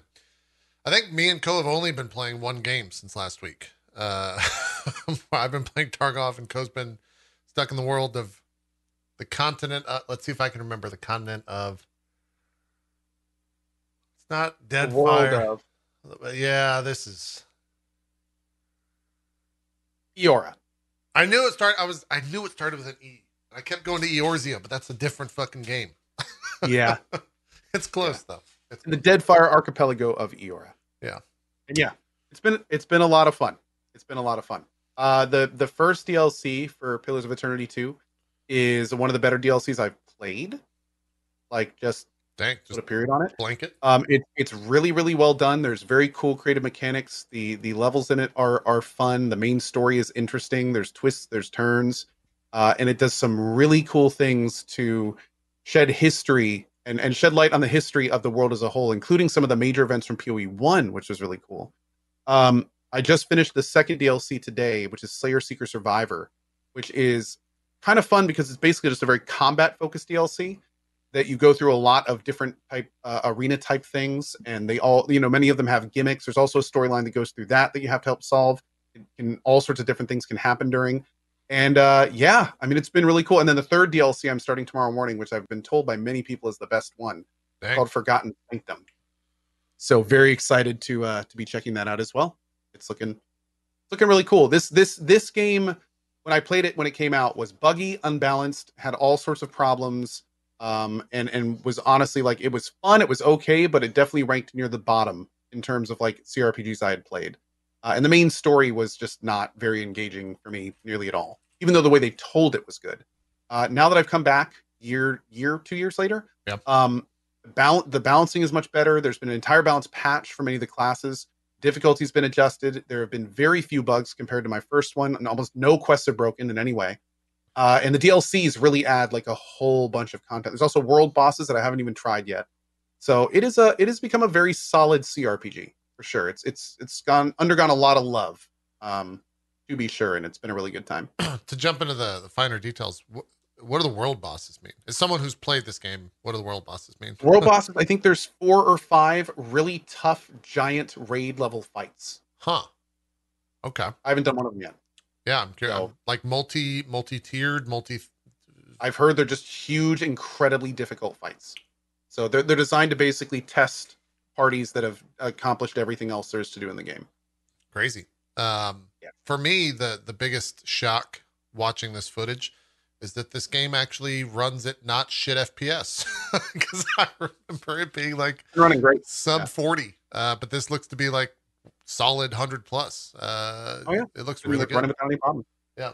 I have noticed some people have been asking me if I've been getting hitching issues, though.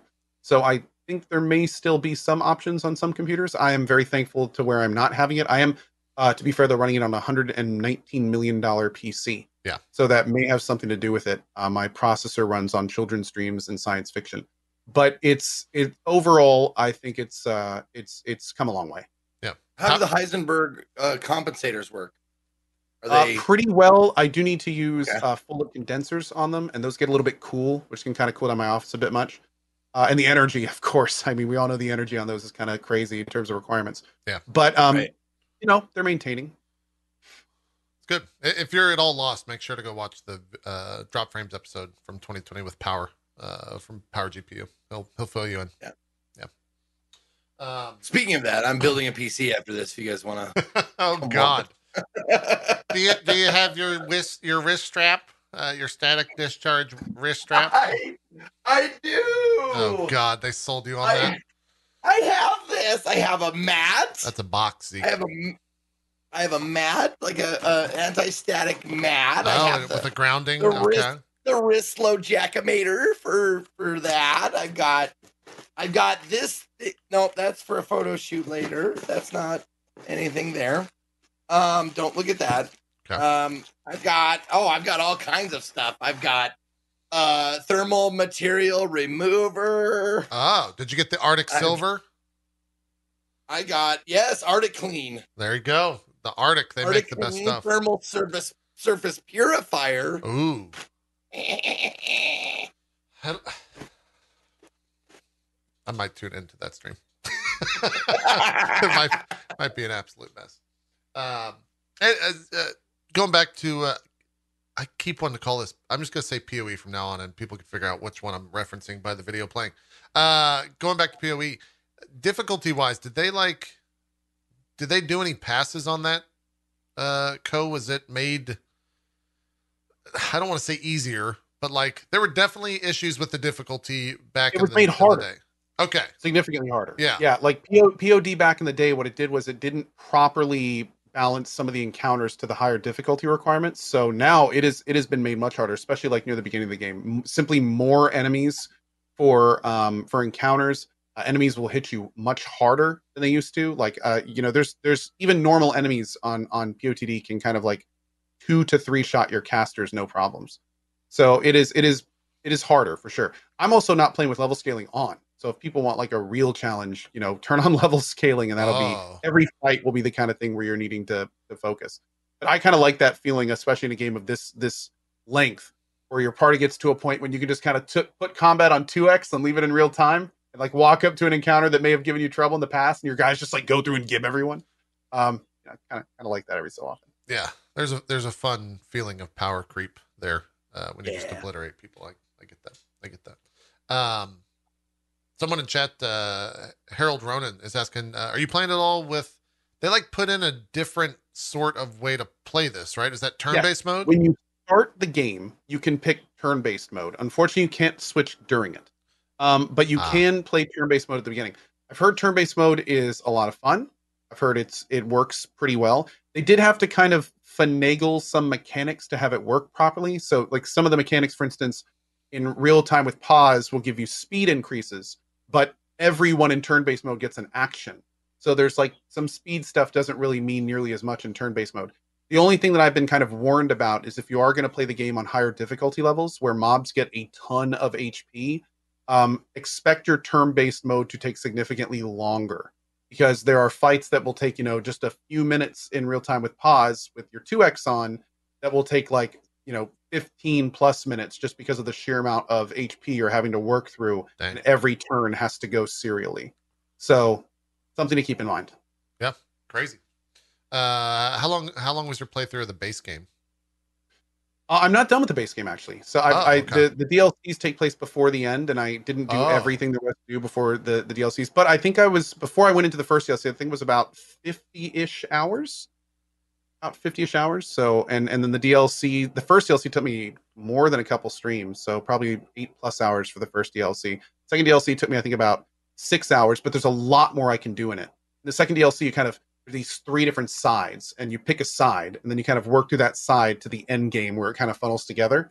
And I've done that side and finished in about 6 hours, kind of the main backbone. But I can go back and do the 2 other sides, and then also they gave me quests to go unlock like more stuff they actually give you quests to go to different parts of the world to collect artifacts, and then you bring them back, and that unlocks other challenges in the arena, which is kind of cool. So I'm gonna be doing that as well. They changed the ship. Did they change the ship stuff at all? Marginally. They did change the ship stuff a little bit. It's a little bit more intuitive, but I mean it's like 80 to 90% the same. They did do an option now though, is whenever you get into a ship to ship combat on the map, you can just click a button to board them. So just like you can just go right into the fight if you want to. So nice. You can also flee from them there as well. Try to get away from them. So they made it so it's a little bit more intuitive and give you more options, especially from the first round version when the game came out. Yeah. But the actual combat itself is a little very similar. Okay. Did the DLCs add any like new classes to it, or is it still is it just story DLC? I guess the question. The DLCs are mostly new classes. There's a few sidekicks that are utilized more in the DLC, so you can get some flavor dialogue and things like that. There's a new companion in one of the DLCs as well. There's a bunch of new items, and they do kind of introduce this new trinket system where instead of a grimoire, you can actually get trinkets that give you like mini spells and things you can use during rests. So there are new stuff in that regard. But the level cap is the same through the DLCs, and there's not really many new abilities outside of the trinkets and things like that. Lots of new weapons, lots of new gear. That's cool. And also lots of new bindable equipment too. The stuff that you bind, and then you like complete mini quests to level them up and get them new features and things. So yeah, stuff like that is in and working well. Yeah, seems like a completely different game from the one that I played on launch, because just seeing it in fluid FPS in itself is a stark contrast to what I remember from the game. So it's cool. How many more streams do you think you have of it? Finish it up this week? I don't know how long Forgotten Sanctum is. I've heard it's like the best DLC of the 3, and I loved the last one, and the most recent one was good too. So I'm probably going to be at least doing another 2 all-day streams, like tomorrow morning before my normal half day. I'm playing it for the cozy stream tonight, do some cleanup and stuff, and then probably Friday we'll do it too. But I think I want to start Stardew Valley soon. I'm going to dive into the 1.5 of Stardew Valley, so I don't know when that's going to be yet. Okay. And then I got some other little events going on this weekend too. So probably I've got at least more than a few streams left to get everything done that I want to. Yeah. Speaking Stardew, I saw Dan just got to the point where 1.5 starts showing stuff. The 1.5 content starts showing up in his game. And he said it's huge. It's just crazy. I'm very excited. Yeah. Very excited. And it took him, I don't know, from my estimation, a week to get there, just to play through the content already in the game. So yeah, it's crazy that game still continues to get more and more content from the solo dev that makes it. So Zeke, what is the CD Ramathon? I'm not going to butcher your month-long event. Not DC Ramalama Ding Dong. No. Month-long event, week-long event. How long does CD Ramathon last?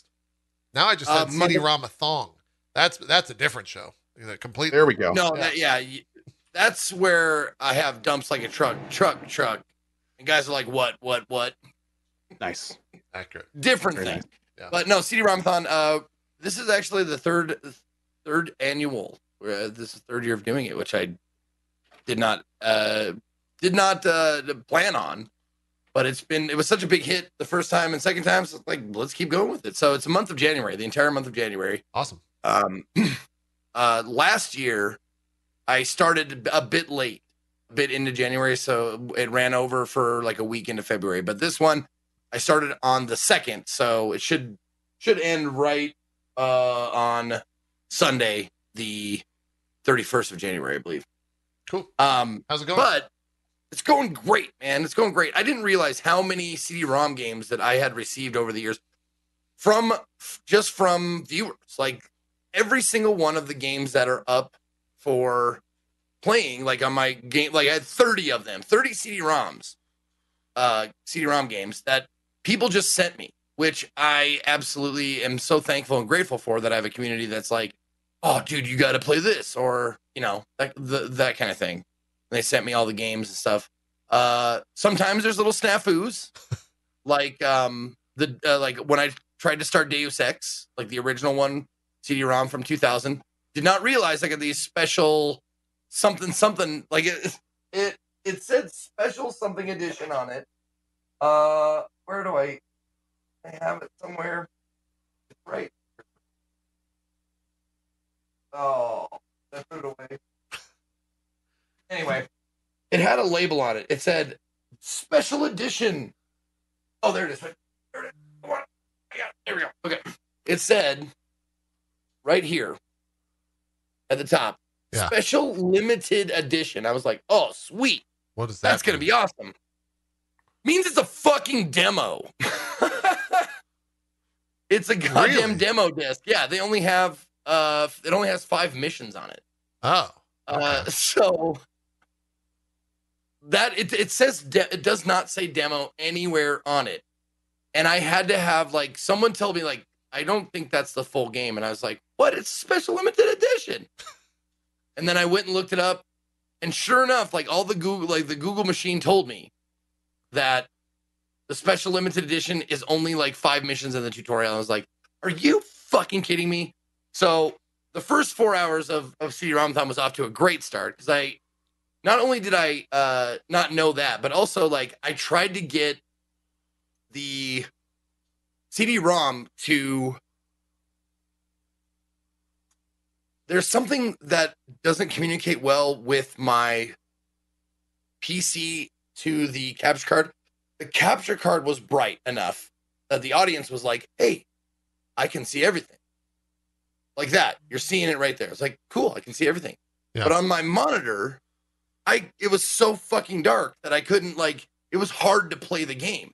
So we spent a long time trying to fix that shit. And then once I found out, like, yep, this is just a demo, like it's not even the full game or whatever, I went, I'm not going to spend any more hours trying to fix this game or play this game if it's not the full version. So someone in my chat was nice enough to tell me, like, the full version is on its way. It'll be there like January 13th or something. I was like, great. So I went and I pushed Deus Ex to the side for a minute, and then I started playing Arcanum.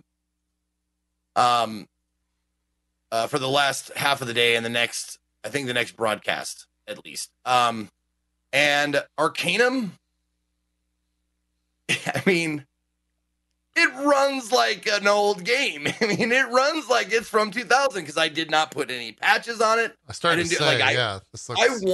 I wanted to look exactly like it did when it released. That's kind of like the heart and soul of CD-ROM-a-thon is, and I have to say it every day, like, well, you know, this game's available on GOG. I'm like, every single day, at least a dozen times a day, I have to tell people, like, yeah, did you read the title of the whole theme of the month? I have to play it on CD-ROM or it doesn't count. Yeah, motherfucker, I know exactly. Slitty fungus. But yeah, so the frame rate is just garbage. I have to stop. I have to like close Alt F4 the game, restart it to get the FPS back, the FPS machine back up and going again. So like a memory leak or something? Like what? Oh, yeah, total memory of the engine. Absolute. Then jump back in the driver's seat. Yep, that's how it used to be back in the day. I mean, everyone. Oh, fuck yeah, man! I had a metal crank, and I was cranking it all the time. Oh yeah, I'm saying.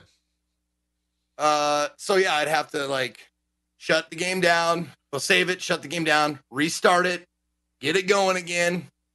But for being from like 2000, I think it was 2001, something like that, for Arcanum, man, it's a fun game. And the dialogue is fan-fucking-tastic.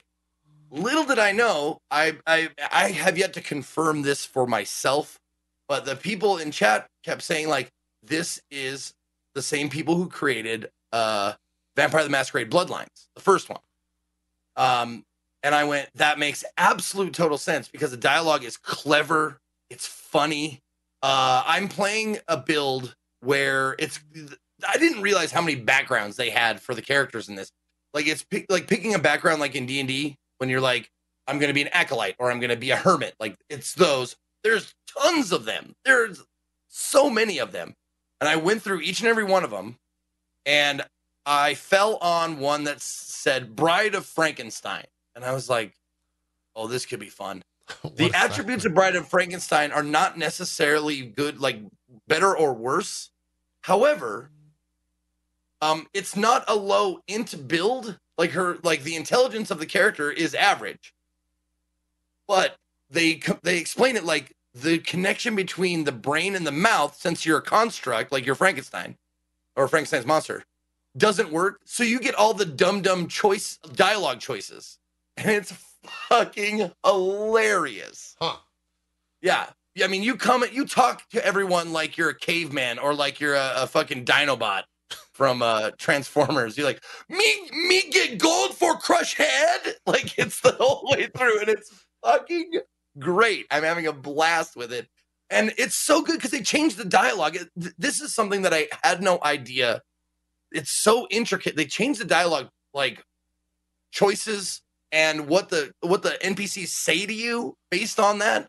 So you'll come in and they'll be like, hello, welcome to my shop. Be like, me want armor. And the guy's like, oh, great, you're an imbecile. Like, he'll say that like to your face, like, oh shit, we got another dummy. All right. We have armor to sell you. You buy with gold. Like, they'll fucking talk to you like you're a fucking moron. And it's so good. It's so well written. It was very surprising. I also like the fact that you can switch between real time and turn based. You don't have to do either one. I'm personally, I love turn based, so I switch that on every time we go to a battle. Like, this clock will stop once an enemy like starts attacking, or once your like party like sees a like a wolf or whatever. Yeah, it'll stop time, and then you can like, oh, okay, so now you like click this, and then I'm gonna do this, and I'm gonna heal, then I'm gonna throw a grenade or whatever. It's fucking great. It's really, really a lot of fun. However, some of the age does show on it, and it does get a little bit like difficult to play based on like, you know, the FPS and, you know, just stresses of being an old game. However, I do want to come back to it. I only played it for a stream and a half, so like 10, 11 hours. I do want to come back to it, and I will be playing it with all of the bells and whistles and like the updates and shit, and I'll be playing it on GOG or whatever, how I can get it, because it is a good enough game that I could definitely see myself sinking some hours into it exclusively. It's that much fun. It's one of those diamonds in the rough that people were absolutely correct about, that I had so much fun with it for the short amount of time that I gave it. That's awesome. Yeah. This is like one of your favorite games of all time, right? Yeah. Absolutely. Is it? I would have known that. I wouldn't have known that the first two games that I picked for CD-ROMathon were Kill Carnage's favorites ever. No one told me that 10 times a day. Hey, chat. Next time you're in Zeke's channel, you should remind him frequently about that. Nice. No, it's become kind of a running gag that like someone says like, oh, another Co game, great, and I'm like, who does not own these games? These games have been out forever. You know, many other people besides him have played these. You know, it's very true. That's true, but I mean, they are mine. Exactly. He does own. Get inordinately irate, but yeah, they are mine. Yeah. But no, Arcanum is amazing. You can play this game however you want to. Like, the story is all over the map. There's like this is one of those games where it's like there's coded ways to do like all kill playthroughs. You can just kill every single NPC, and like they have a way to make it through the game that way. You can be the good guy, the bad guy. You can work with the demon dudes. You can kill the demon dude. Like, it's so good. It's so good. Yeah. It's a fantastic game. Yeah. I had to look up for my own interest to see what came out first, this or Diablo 2, because it very much looks like a Diablo 2 interface to me, but obviously the story stuff I think is much more involved in this game than it was in Diablo 2. But about a year difference. Diablo 2 came out first, for those curious as well. What's the max level in this, Co? If there is it level based? There is a max level because you do make builds and stuff like that. I want to say 30-ish. I've only played it again recently. Yeah, and but the thing is you can also go like many different ways with it. You can do like tech, or you can go kind of like physics based. You can do magic. 50. Chat's saying 50. Oh, okay. Damn. So yeah, but it's a very big game in terms of what you can do with your character. And there's a sliding thing too, to where if you go all magic, then some tech stuff won't work with you. If you go all tech, then you can't use magic items. It gets to the point even where there's like a fast travel system with a train in the world. And if you become too magical, they just won't let you on the train. So it's like, they're like, yeah, you screw with you screw with the train. I think that's the plot of Harry Potter, actually. Probably. I think that's how that works. Yeah. So people have informed me. They informed me then, but they're solidifying it now, that Arcanum is a CRPG, and the C stands for Co. I did not know that, so I'm sorry. I apologize for misspeaking. Okay. Yeah, they are your games. We're getting the word out. He bought the rights to that a couple of years ago, and now he's starting to enforce the law, as it were. The law, as it were. Yeah. And then I played. We don't have to spend a lot of time on it because it's okay. I understand. Then we played a game called Man Enough. So yeah, what do you actually like? Do I want to scrub around in this VOD, or it's honestly it is super tame. I will. It's one of those games where my specialty is dating high profile women. So you're in luck. Oh yeah. No, it's a dating sim game where you have these 5 women that you meet at the gym, and you have to like charm them into going on a date with you. And then you answer a shitload. Like, I had no idea how many. I thought this game was going to be super fast, but you answer a ton of questions you do have a ton of responses while you're on the date. It's no worse than like USA Up All Night, if you remember that. It's sure they get close-ups on cleavage and butts, but all clothed. There's no like it's I barely PG-13, like barely. So yeah, no like nips or nothing. So you don't have to worry about accidentally showing anything like that. Gotcha. At least not yet. I didn't fucking finish the game. Which I thought was weird. I thought like, oh, this is gonna be like a 4-hour game and I'm gonna be done with it. There's actually quite a bit of fucking content in there. They loaded down with like verbal or visual novel questions and stuff like that. But the thing that kept me interested, because it was made in 1993, it has a 1993 like sensibility to it, which not super sensitive, and not like I don't think it would be a stretch to say like it's a little misogynistic, a little chauvinistic, very man centric, but it's so fun to see that and laugh at it. And the shitty goddamn pickup lines that you use are just gloriously bad. Yeah. It's Leisure Suit Larry. They actually, I kid you not, there's a clip out there where one of the people in the game makes a reference to Larry Laffer, and they say the word leisurely, and I'm like, they totally like referenced Leisure Suit Larry 3 times in one sentence. Yeah. It was great because it's like that. The old Leisure Suit Larry games were like this loser who's trying to, get laid, and he never does. And it's all tongue in cheek, and it's all like, jokes and chauvinism and like sexploitation stuff. Yeah. But if you go into it with that previous knowledge, you can have a lot of fun, which we did, and it was super goofy. Oh boy. Done with it? It seems like you spent a couple days with it, so good to move on. I I did. Yeah, I spent one stream, so like 8-ish hours with it. I had 4 of the 5. We made it all the way to the end. I called my mom. If you want to watch the VOD, it was pretty great. I called my mom and had her do the choices for me. So like make some of the choices during one of the dates. Smart. And funny, she did just about as well as I did, or me picking people from Chad to make choices. Like all did it probably about the same. Like same success failure rate.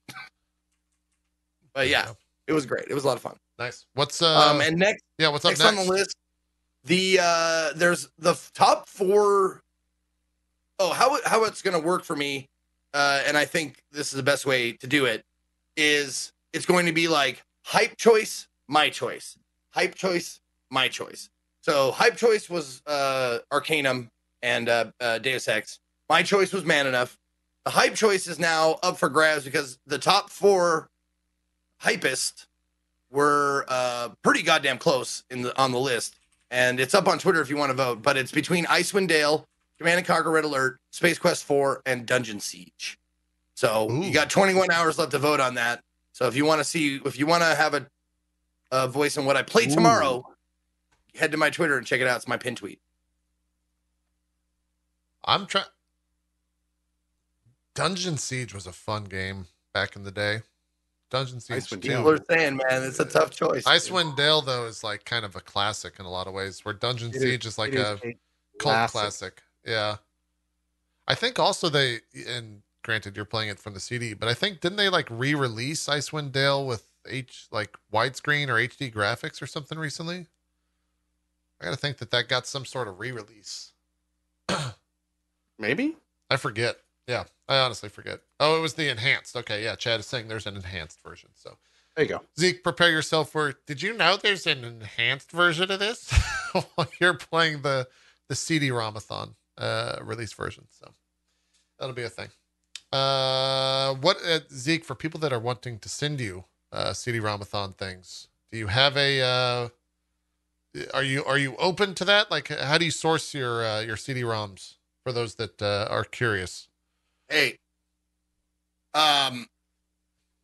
it's just like any other thing. If you want to send me, you have to consider it a gift, and by that I mean there's no expectation of me playing it. Okay, you have to send it to me and know that I might never play the game. It's possible, but that's the deal, and it's worked very well. You know. Okay. Like people still want to send stuff. That's great. And I am absolutely grateful. But I'm sure there are some games that I've been sent that I will never, ever touch. And that's just the way you got to look at it. So if you want to send me stuff, thank you. But I will look at it. I will consider it, but it just got to let you know, like maybe it doesn't get played, or maybe it doesn't get played for a few years because I have so goddamn many of them now that, we'll never get like 30. And I didn't even like scour it. I was just like, all right, let me 30 the hypest. Okay. And I recognize this title. Yeah. And I just put 30 together, and I'm probably going to get through like 8, maybe 9, 10 if we're really super fast. Yep. Makes sense. Yeah. I've been playing some Tarkov.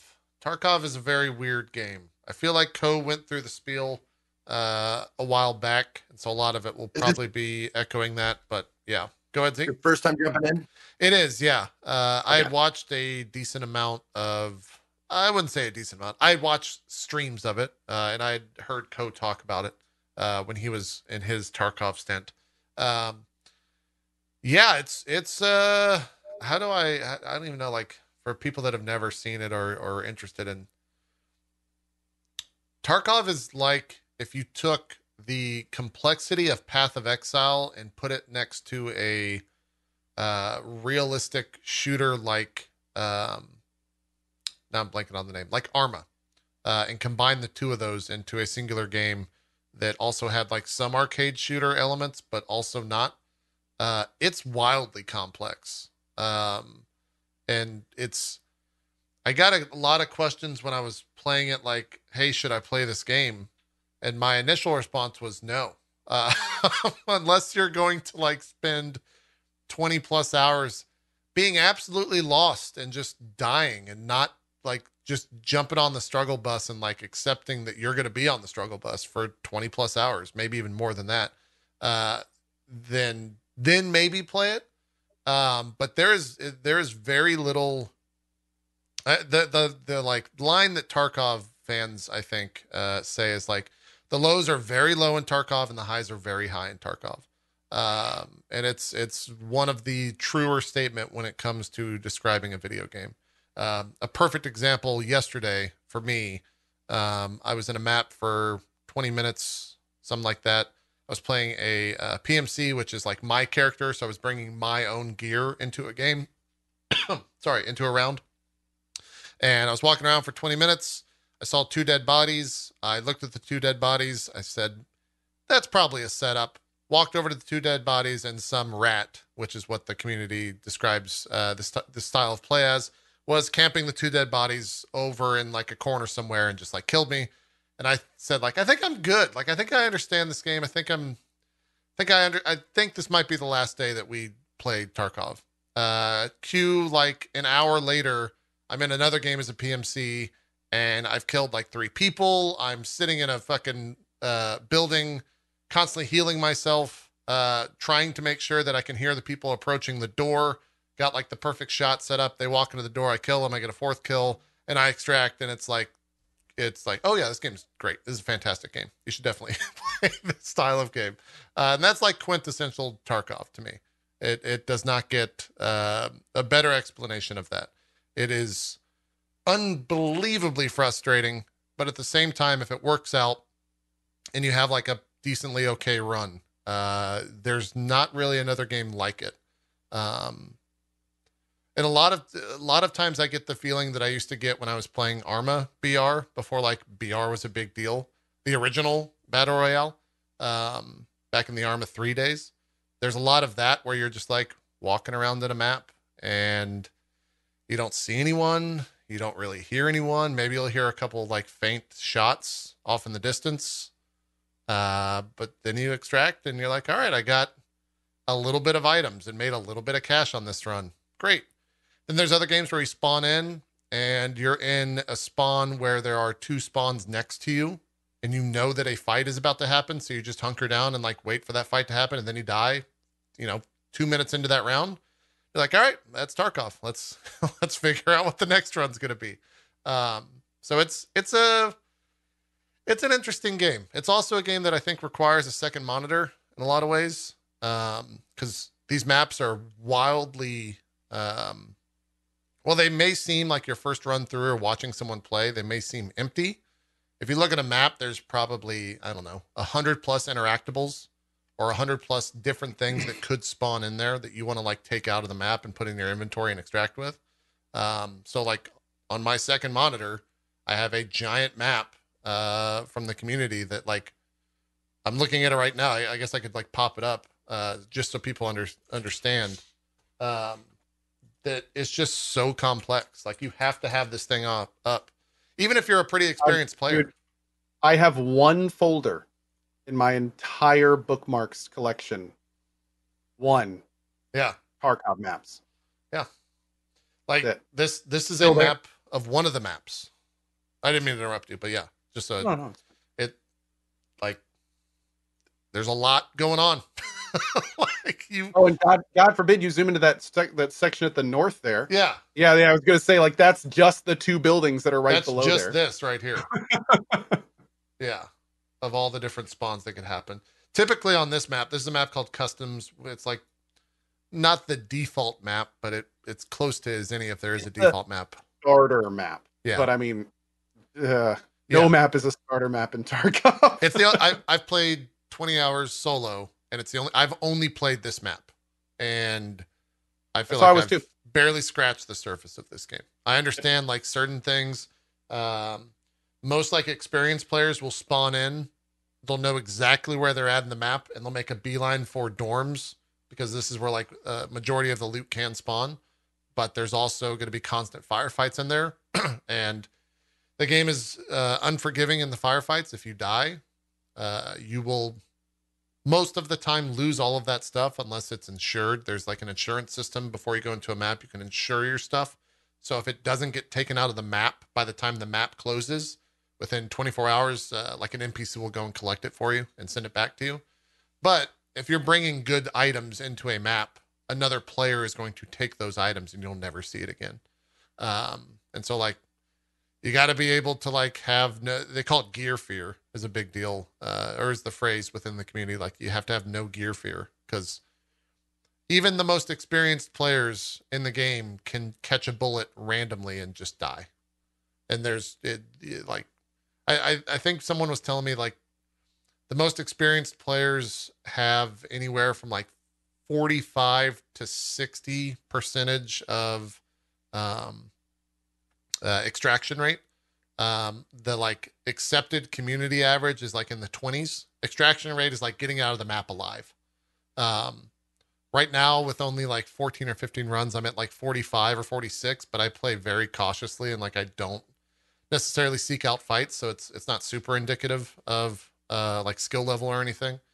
But yeah, it's an incredibly difficult game that it's one that's very hard to recommend to people.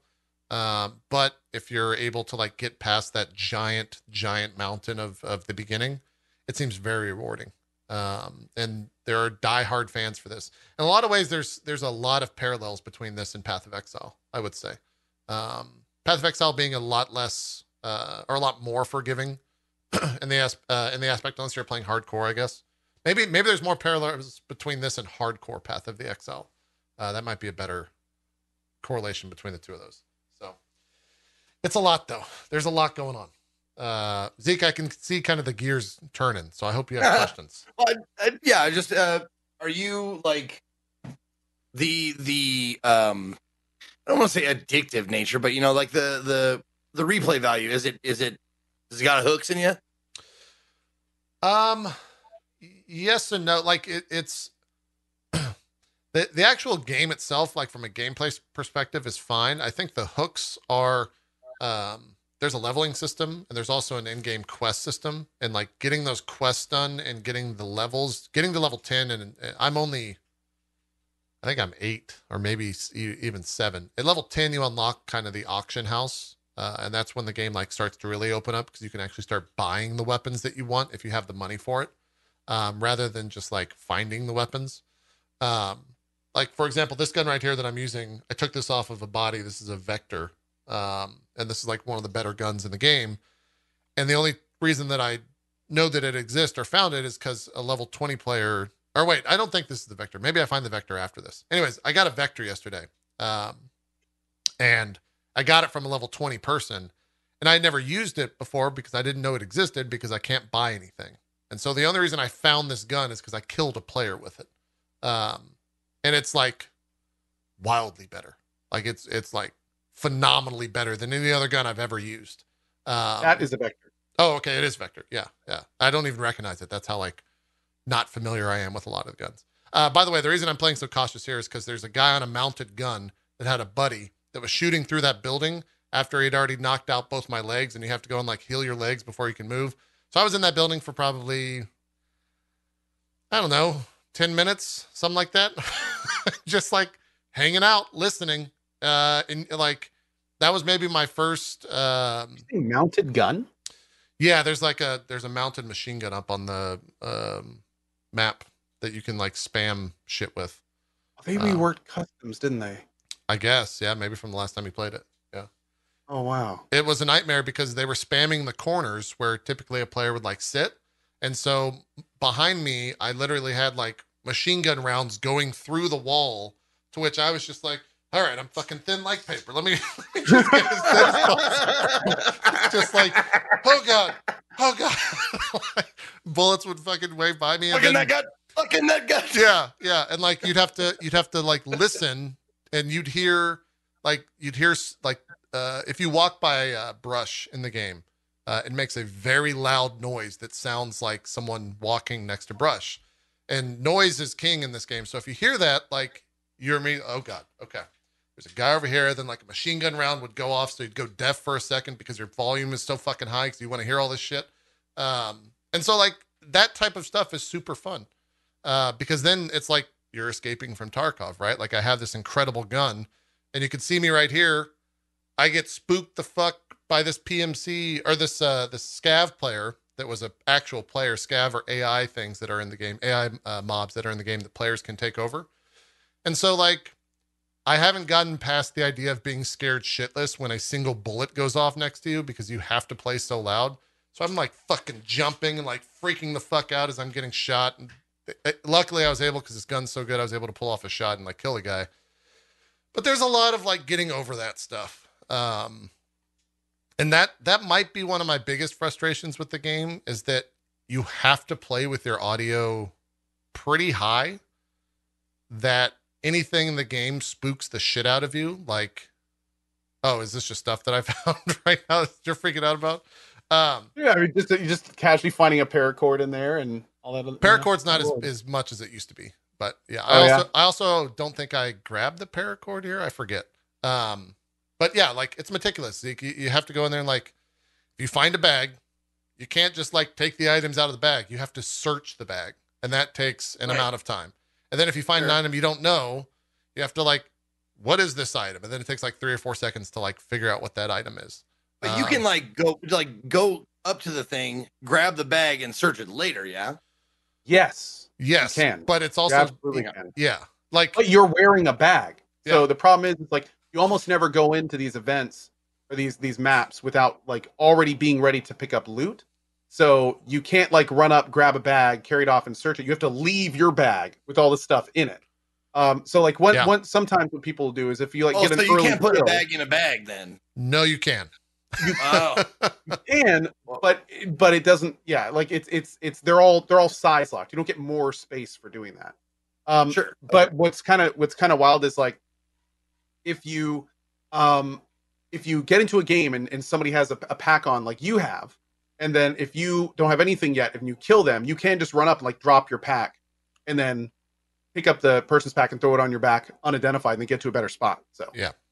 you can't put bags and bags and bags. In fact, that's how you store them in your stash a lot of times, unless something's changed. You'll see here in just a second. So the bag that I looted is one of the biggest bags in the game, which is why I tried to extract. It's like a tri-zip bag, I think, like that. But those 2 giant purple bags on the right, Zeke, the one on the far right has, I think, 7 bags in it. So you just put a bag and a bag and a bag and a bag and a bag and a bag with loot in it. And that's like a way that you get around, because you have limited it. See that entire thing there on the right, that's like my inventory. And so that stuff exists out of the game. But that's all inventory space you have. It's semi-realistic in that like you have a suitcase. You put a duffel inside the suitcase. You put a backpack inside the duffel. You put a fanny pack inside the backpack, like that kind of thing. Yeah, but it's also not realistic because it's like, I'm going to put 6 of the same size bags inside themselves. And it could literally go in infinite times. It's just, that's how the system works. Which is a little bit weird, but it's just how the system works. What you're seeing here is... I love how someone like corrected my absolutely zero knowledge of the game examples. Like, no, the duffel only has 8 slots. Right, and that's never work. Like, I don't know. I'm not just taking a real world example. That's you're speaking to like the Tarkov community there, or speaking about like they are super fucking hardcore. Oh yeah, man. Yeah, that's why I probably will never touch this game unless I have a super duper expert like Athos or Sakura like guiding me. Yeah. It and that was honestly one of the reasons why I was reluctant to jump in, because like I knew going in, hearing Ko talk about it and seeing a handful of streams, like I knew going in that it was going to be super ridiculous in that regard. Luckily, Chad is like pretty knowledgeable about that stuff and was able to help me get over that hurdle. And I would say help me like stand up, maybe is a better way of saying it. I haven't gotten over the hurdle yet. I don't understand shit about this game so far. Help you recognize gravity. Right? Yeah. Things fall. Yes. Say it again. I'm not getting it. Exactly. Yeah. Like it's so funny when you stream this game, or even when you play this game, people are like, all right, before you actually load the game, You need to make sure you got a map of whatever you're going to run up. And then you need to pull up this entire spreadsheet of bullets so that you know what bullets are best, because bullets do the penetration and the the velocity is all important. And like you can jump like 40 rounds into someone's chest, and if they're wearing enough armor, you're gonna do 0 damage if you've got that FMG. Do you have Elohim's clip handy? I can get it. I can get it real quick. Yeah, dude, I'm having flashbacks to working at the pawn shop. Oh God, people just want to talk guns all day. It is definitely. They want to tell you about grain count and like JP. velocity and all that. I just linked it in our chat there. Yeah, I was almost there. This here is the perfect example of why it is so important to understand how the armor penetration system in Escape from Tarkov works. This is a friend of the show here, Elohim. 1, 2, 3, 4, 5, 6, 7, 8, 9. This is from like 2 days ago. Yep. I think this is AI is player. Using a pellet shot, I believe, on a helmet that has an incredibly high armor value. So there is basically, with that setup, almost nothing you can do against that specific thing. You can see he's just unloading into this guy. And one big complaint about Tarkov, and something that I think a lot of us are really hoping they add in at some point, is there's absolutely zero impact inertia transfer systems in the game. So if you fire at a guy point blank like that with a shotgun, the person, like, it barely even touches him. Like normally, even if you have full armor on, you get hit at that distance with a shotgun, you will be flat. Like you'll be flattened by the force that is put into your body at that point. But there's no systems like that in Tarkov. So when the armor pen doesn't work, it just doesn't work. You're basically like tickling him a little bit. Hey, what's up, buddy? How you doing? With a shotgun. Yeah. Yeah. It's. Well, I mean, we all know on your back, but just saying, if you unload somebody with a shotgun, it's going to have more of effect than them just kind of being able to look at you like, hey, what's up, guy? Well, we all remember when the vice president shot a dude in the face with a shotgun and he lived. That's probably, the reason for that. Well, yeah, little different. But well, no, I absolutely get it. It's like, I mean, yeah, there should probably be a little bit more reaction with a point blank shotgun shot. Yeah. But like, it looks like you're throwing frozen peas at like a steel door. And to be fair, I have not been shot multiple times with a shotgun at point blank in heavy armor, so I'm not sure of the exact effect it would have on you. But I do feel it would be more than completely negligible. It would knock you and it would be back. Nice if the game took that into account as well. I think it'd be pretty interesting. That hasn't happened to me. You mentioned like an inertia system or something like that. Like if you're just walking around in that game and someone hits you with a shotgun shot to the head from a pretty far distance and it just can't penetrate the helmet, but it just knocks you to the right or something, that would be pretty fucking sick. If all of a sudden your FOV just goes poof. It's like, someone in my chat said that if you do get hit in the helmet with birdshot, even though it doesn't penetrate, it rings your bell and affects your vision and hearing. Is that true?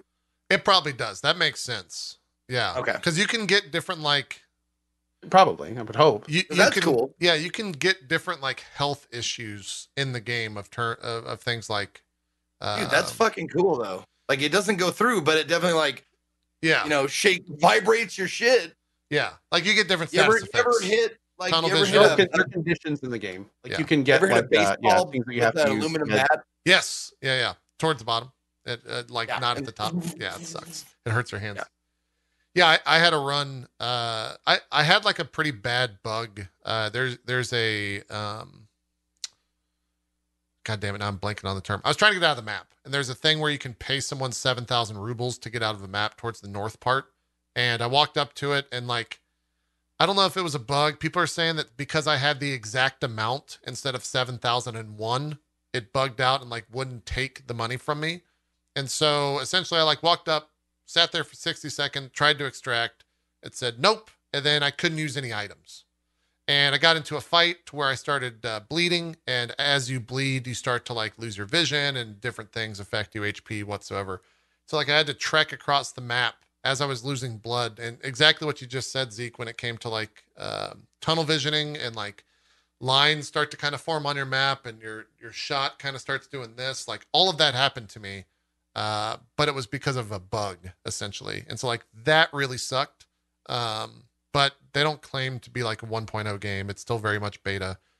So I guess I can't get Yeah. too upset, but I was 30-minute going to run ask you about that because sucks. I saw it on your screen earlier, and I was wondering, like, I was going to ask what you like. Everybody was talking in deep conversation, but I was going to ask if there's like drugs in the game. Like, are you like tripping balls right now while you're playing? Because like you see this, and the rest is like, Yeah, there's painkillers to help with that. You can actually, like, one of the better things to do is when you get in a fight and you necessarily can't heal all that well, or you can't like fix a limb because it takes a lot of time. You just pop a painkiller, and then for the next X amount of seconds, depending on the painkiller, like, you're good. And so, but there's a food and water system in the game. So if you pop too many painkillers, you start to be dehydrated, and if your hydration drops all the way to 0, then you start losing HP across the board, and then you can just flat out like pass out and you die.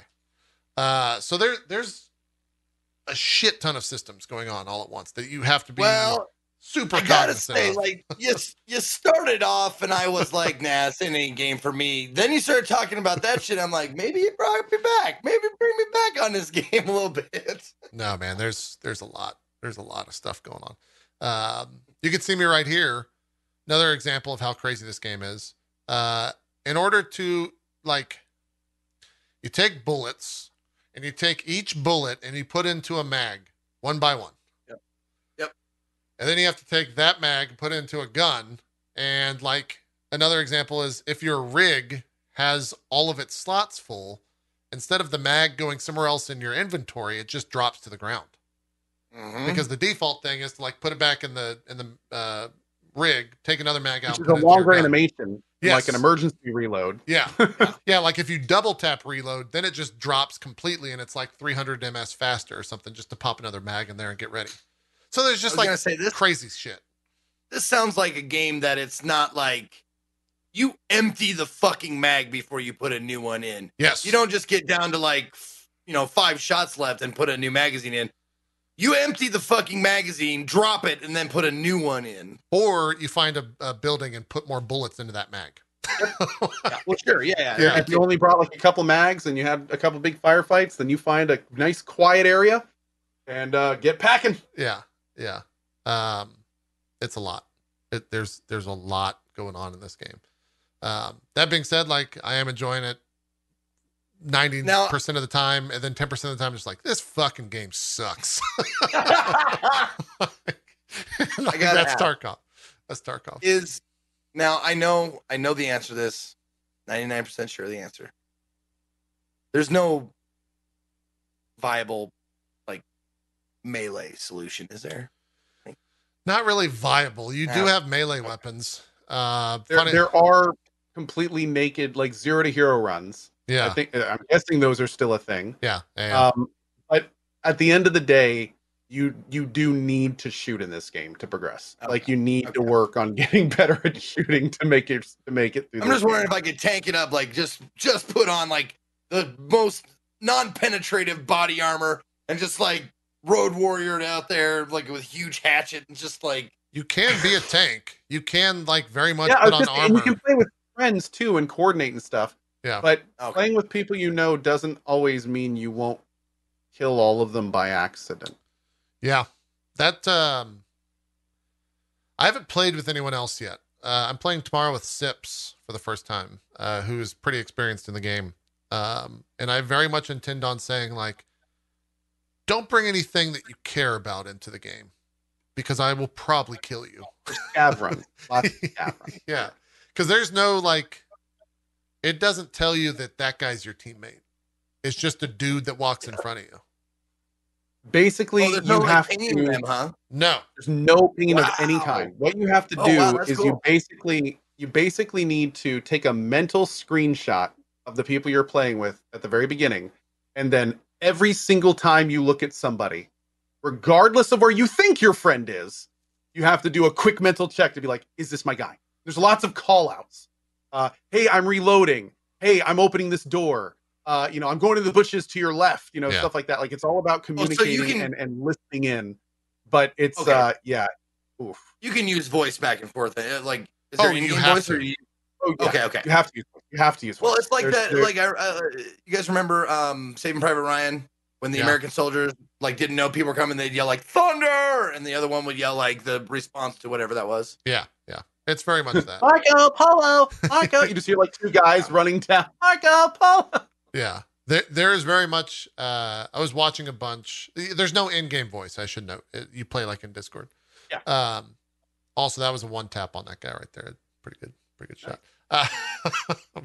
But yeah, I was watching Zeke. Like Summit, for example, has been playing a lot of this. He's really good at communicating with his team. So much so that like they've kind of gotten a little bit like militarized with it, where if they get in a fight, Summit will just be like, all right, go prone. I'm looking for the guy that's not prone. Okay. I found him. He's over there. You can stand up, like that type of shit. Because you get in a fight in an enclosed area and you have like 3 people walking around. You don't know which one of those guys is making the noise is an enemy or a friend. And so it's like, go prone, fucking stop moving. Let me see if I can see him move, that type of stuff. Yeah. Now, is it true? Doing pretty much the same thing. Look up. Yeah. Is the last one I saw too. Yeah, everyone glance up real quick, and like all of his buddies just did like a quick look like that. Yeah, it's crazy. What are you gonna say, Zeke? Is it true that there are no atheists in foxholes? Is everybody pray to God like when it's time when you're getting shot at? Yeah, pretty much. Yeah. Also, Ko, you mentioned the wiggle. The AI does the wiggle now. The scavs rather, you'll see them walking around and they'll just go then like walk over to another way. There's a bunch of times where I've seen the scavs and I'm like, is that a player? Nope, he's standing it.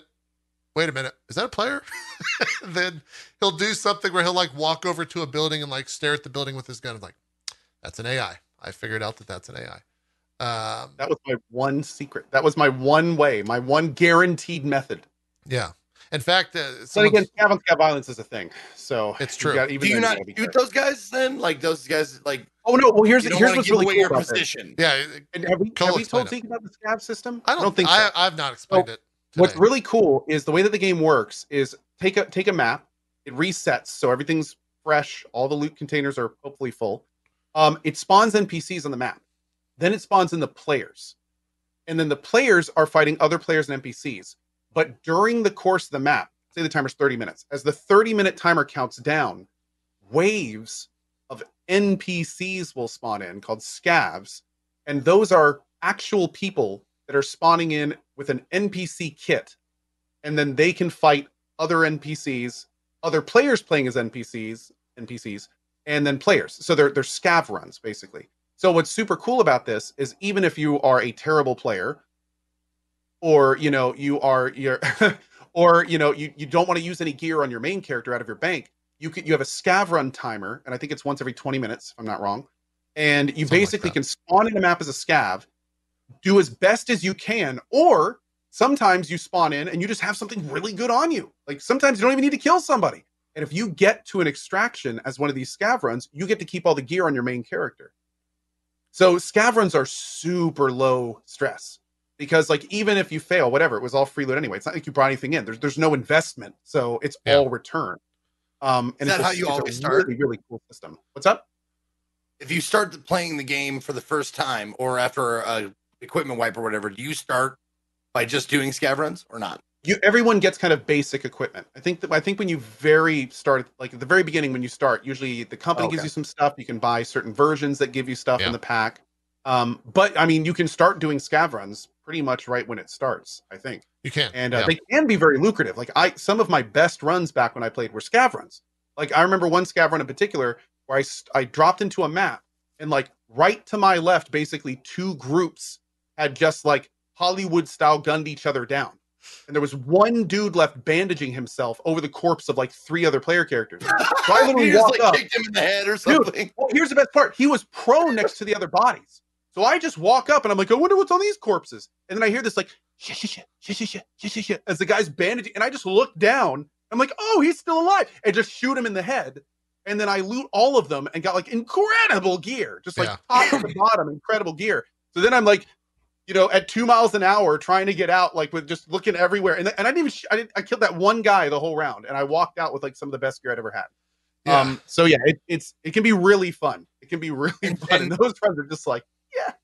Unless you go in with a like a pre-organized group, is it just all of y'all? Like scabs can kill scabs, like everybody can kill everybody. Totally I mean, not can. I know everybody can, no matter what. Yeah. I'm saying, like, is that like it's probably not beneficial for scabs to kill other scabs because they don't have anything better than.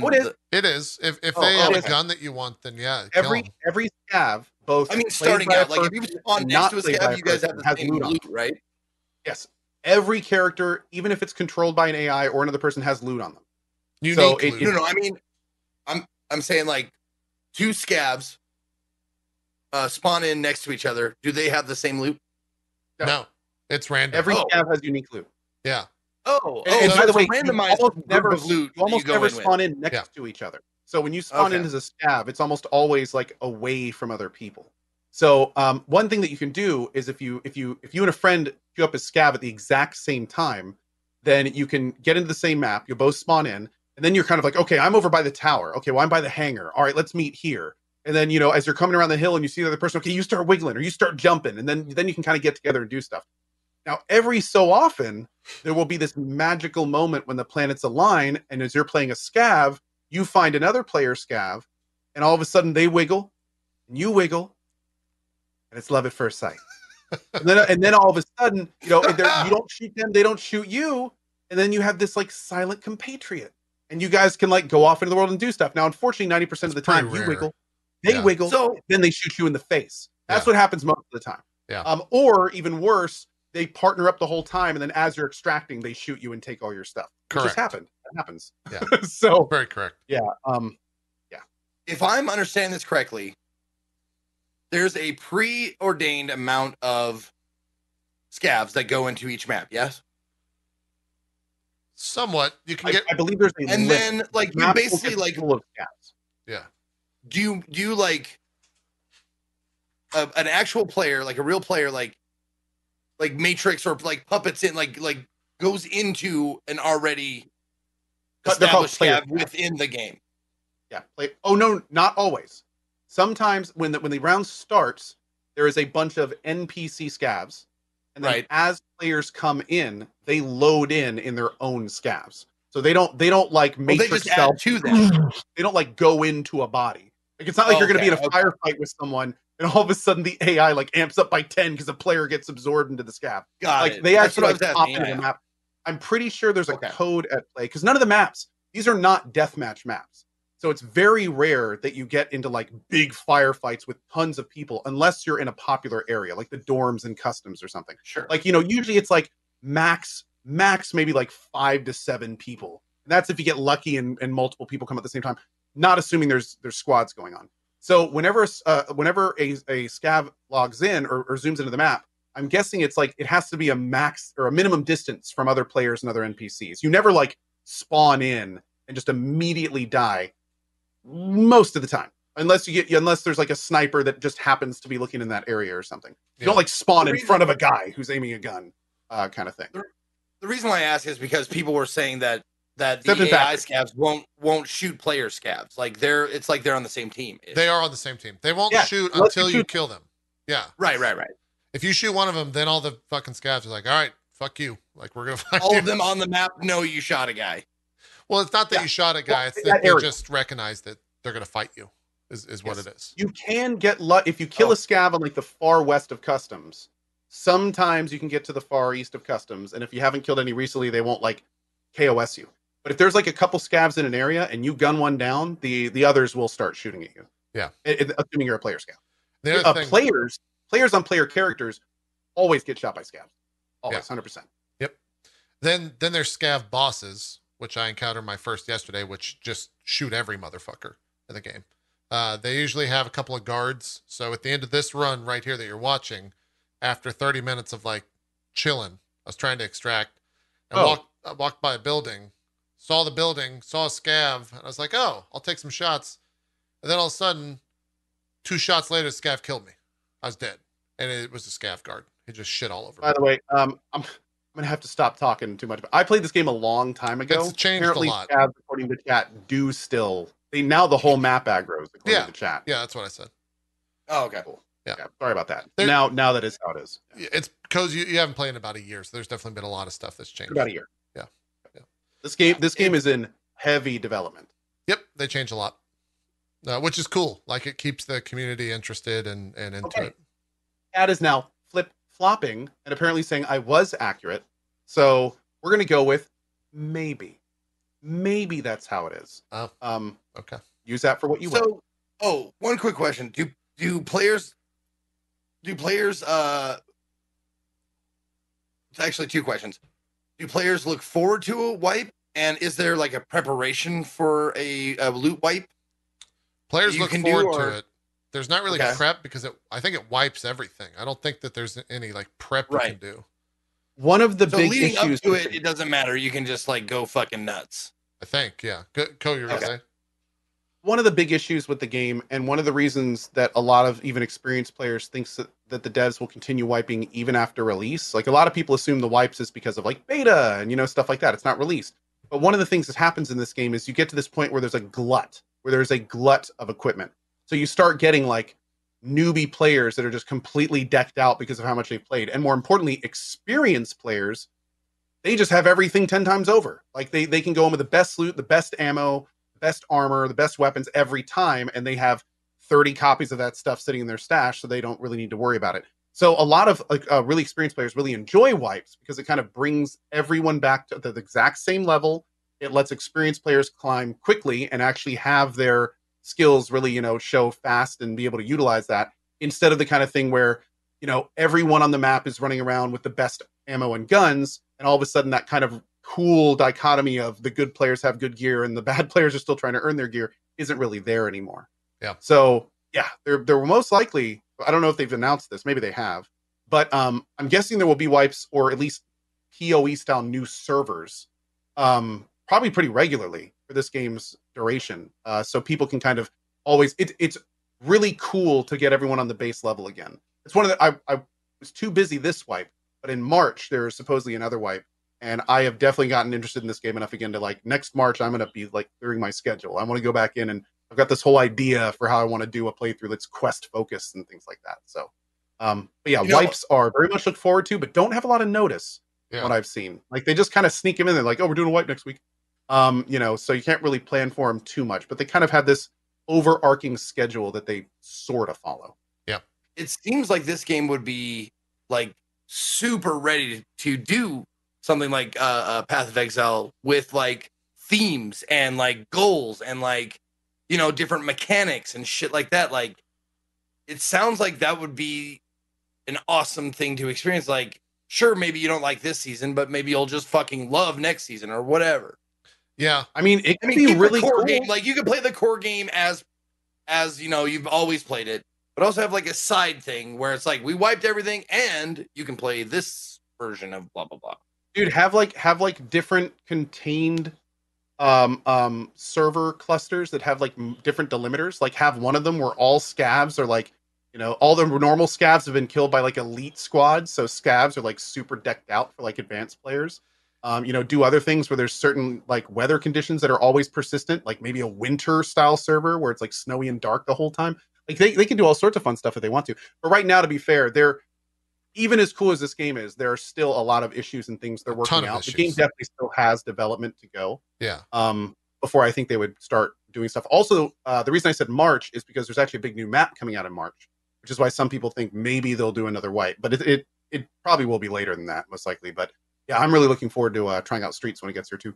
Yeah, because that's the other thing. Zeke. This is one of, I don't know, 10 maps in the game that are vastly different. Like there's a shopping mall type map.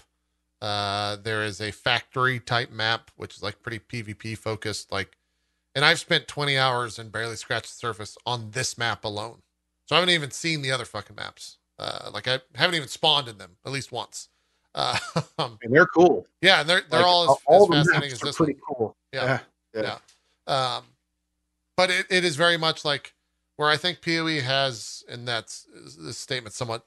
You can poke holes in the statement easily. While it has kind of like a core game finished mechanically, there are a lot of things in this game that just the community chalks up to like, oh, that's Tarkov.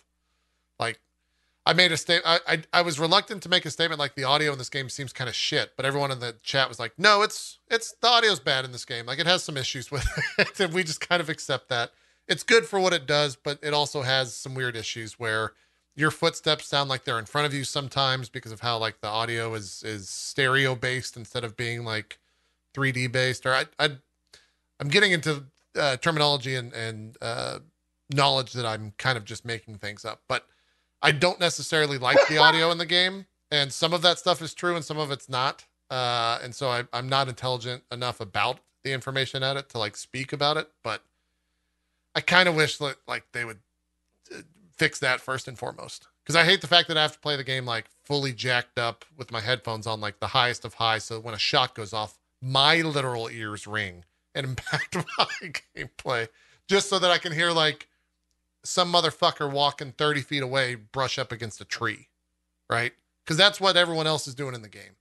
And if you're not doing that, then like severe disadvantage. And I get it. That was probably the number one rule that I think I'm still trying to learn is when I spawn into a map, the objective is not to kill all the players.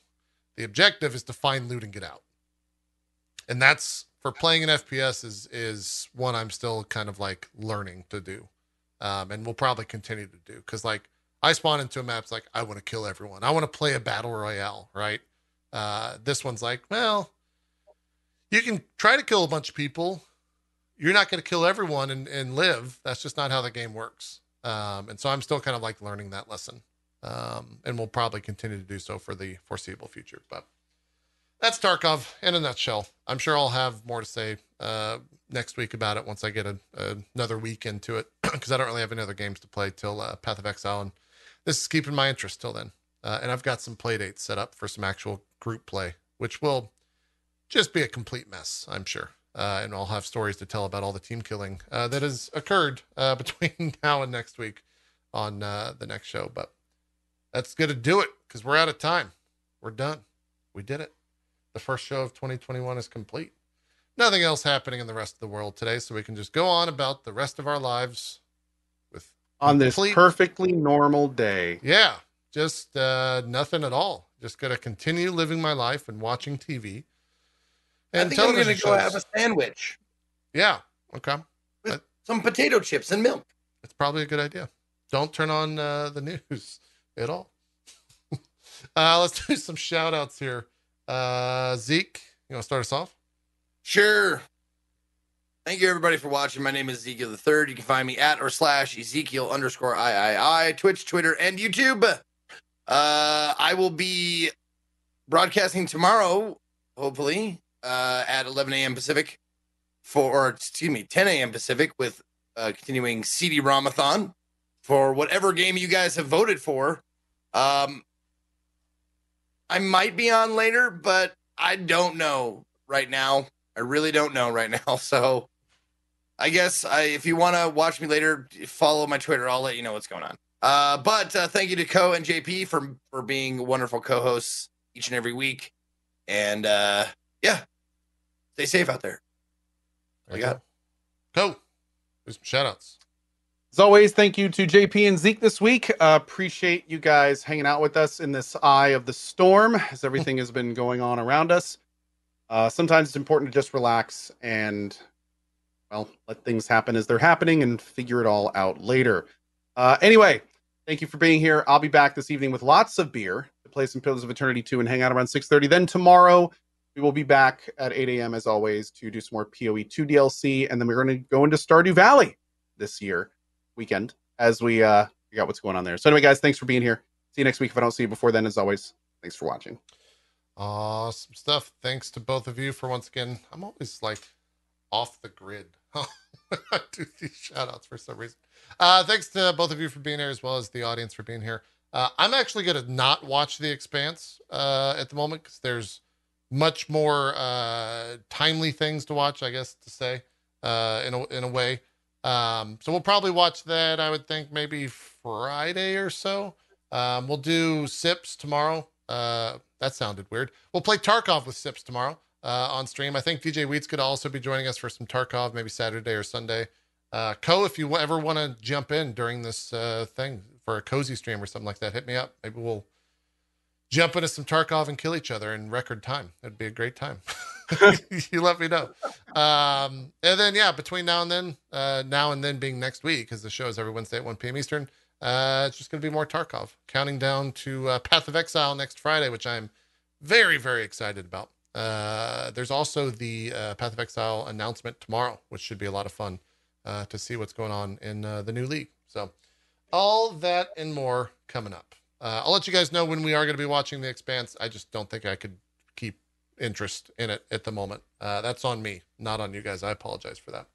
That's it, though. Thank you guys so much for watching Drop Frames. We will see you next week for another episode. Have a great rest of your week. We'll see you then. Bye-bye.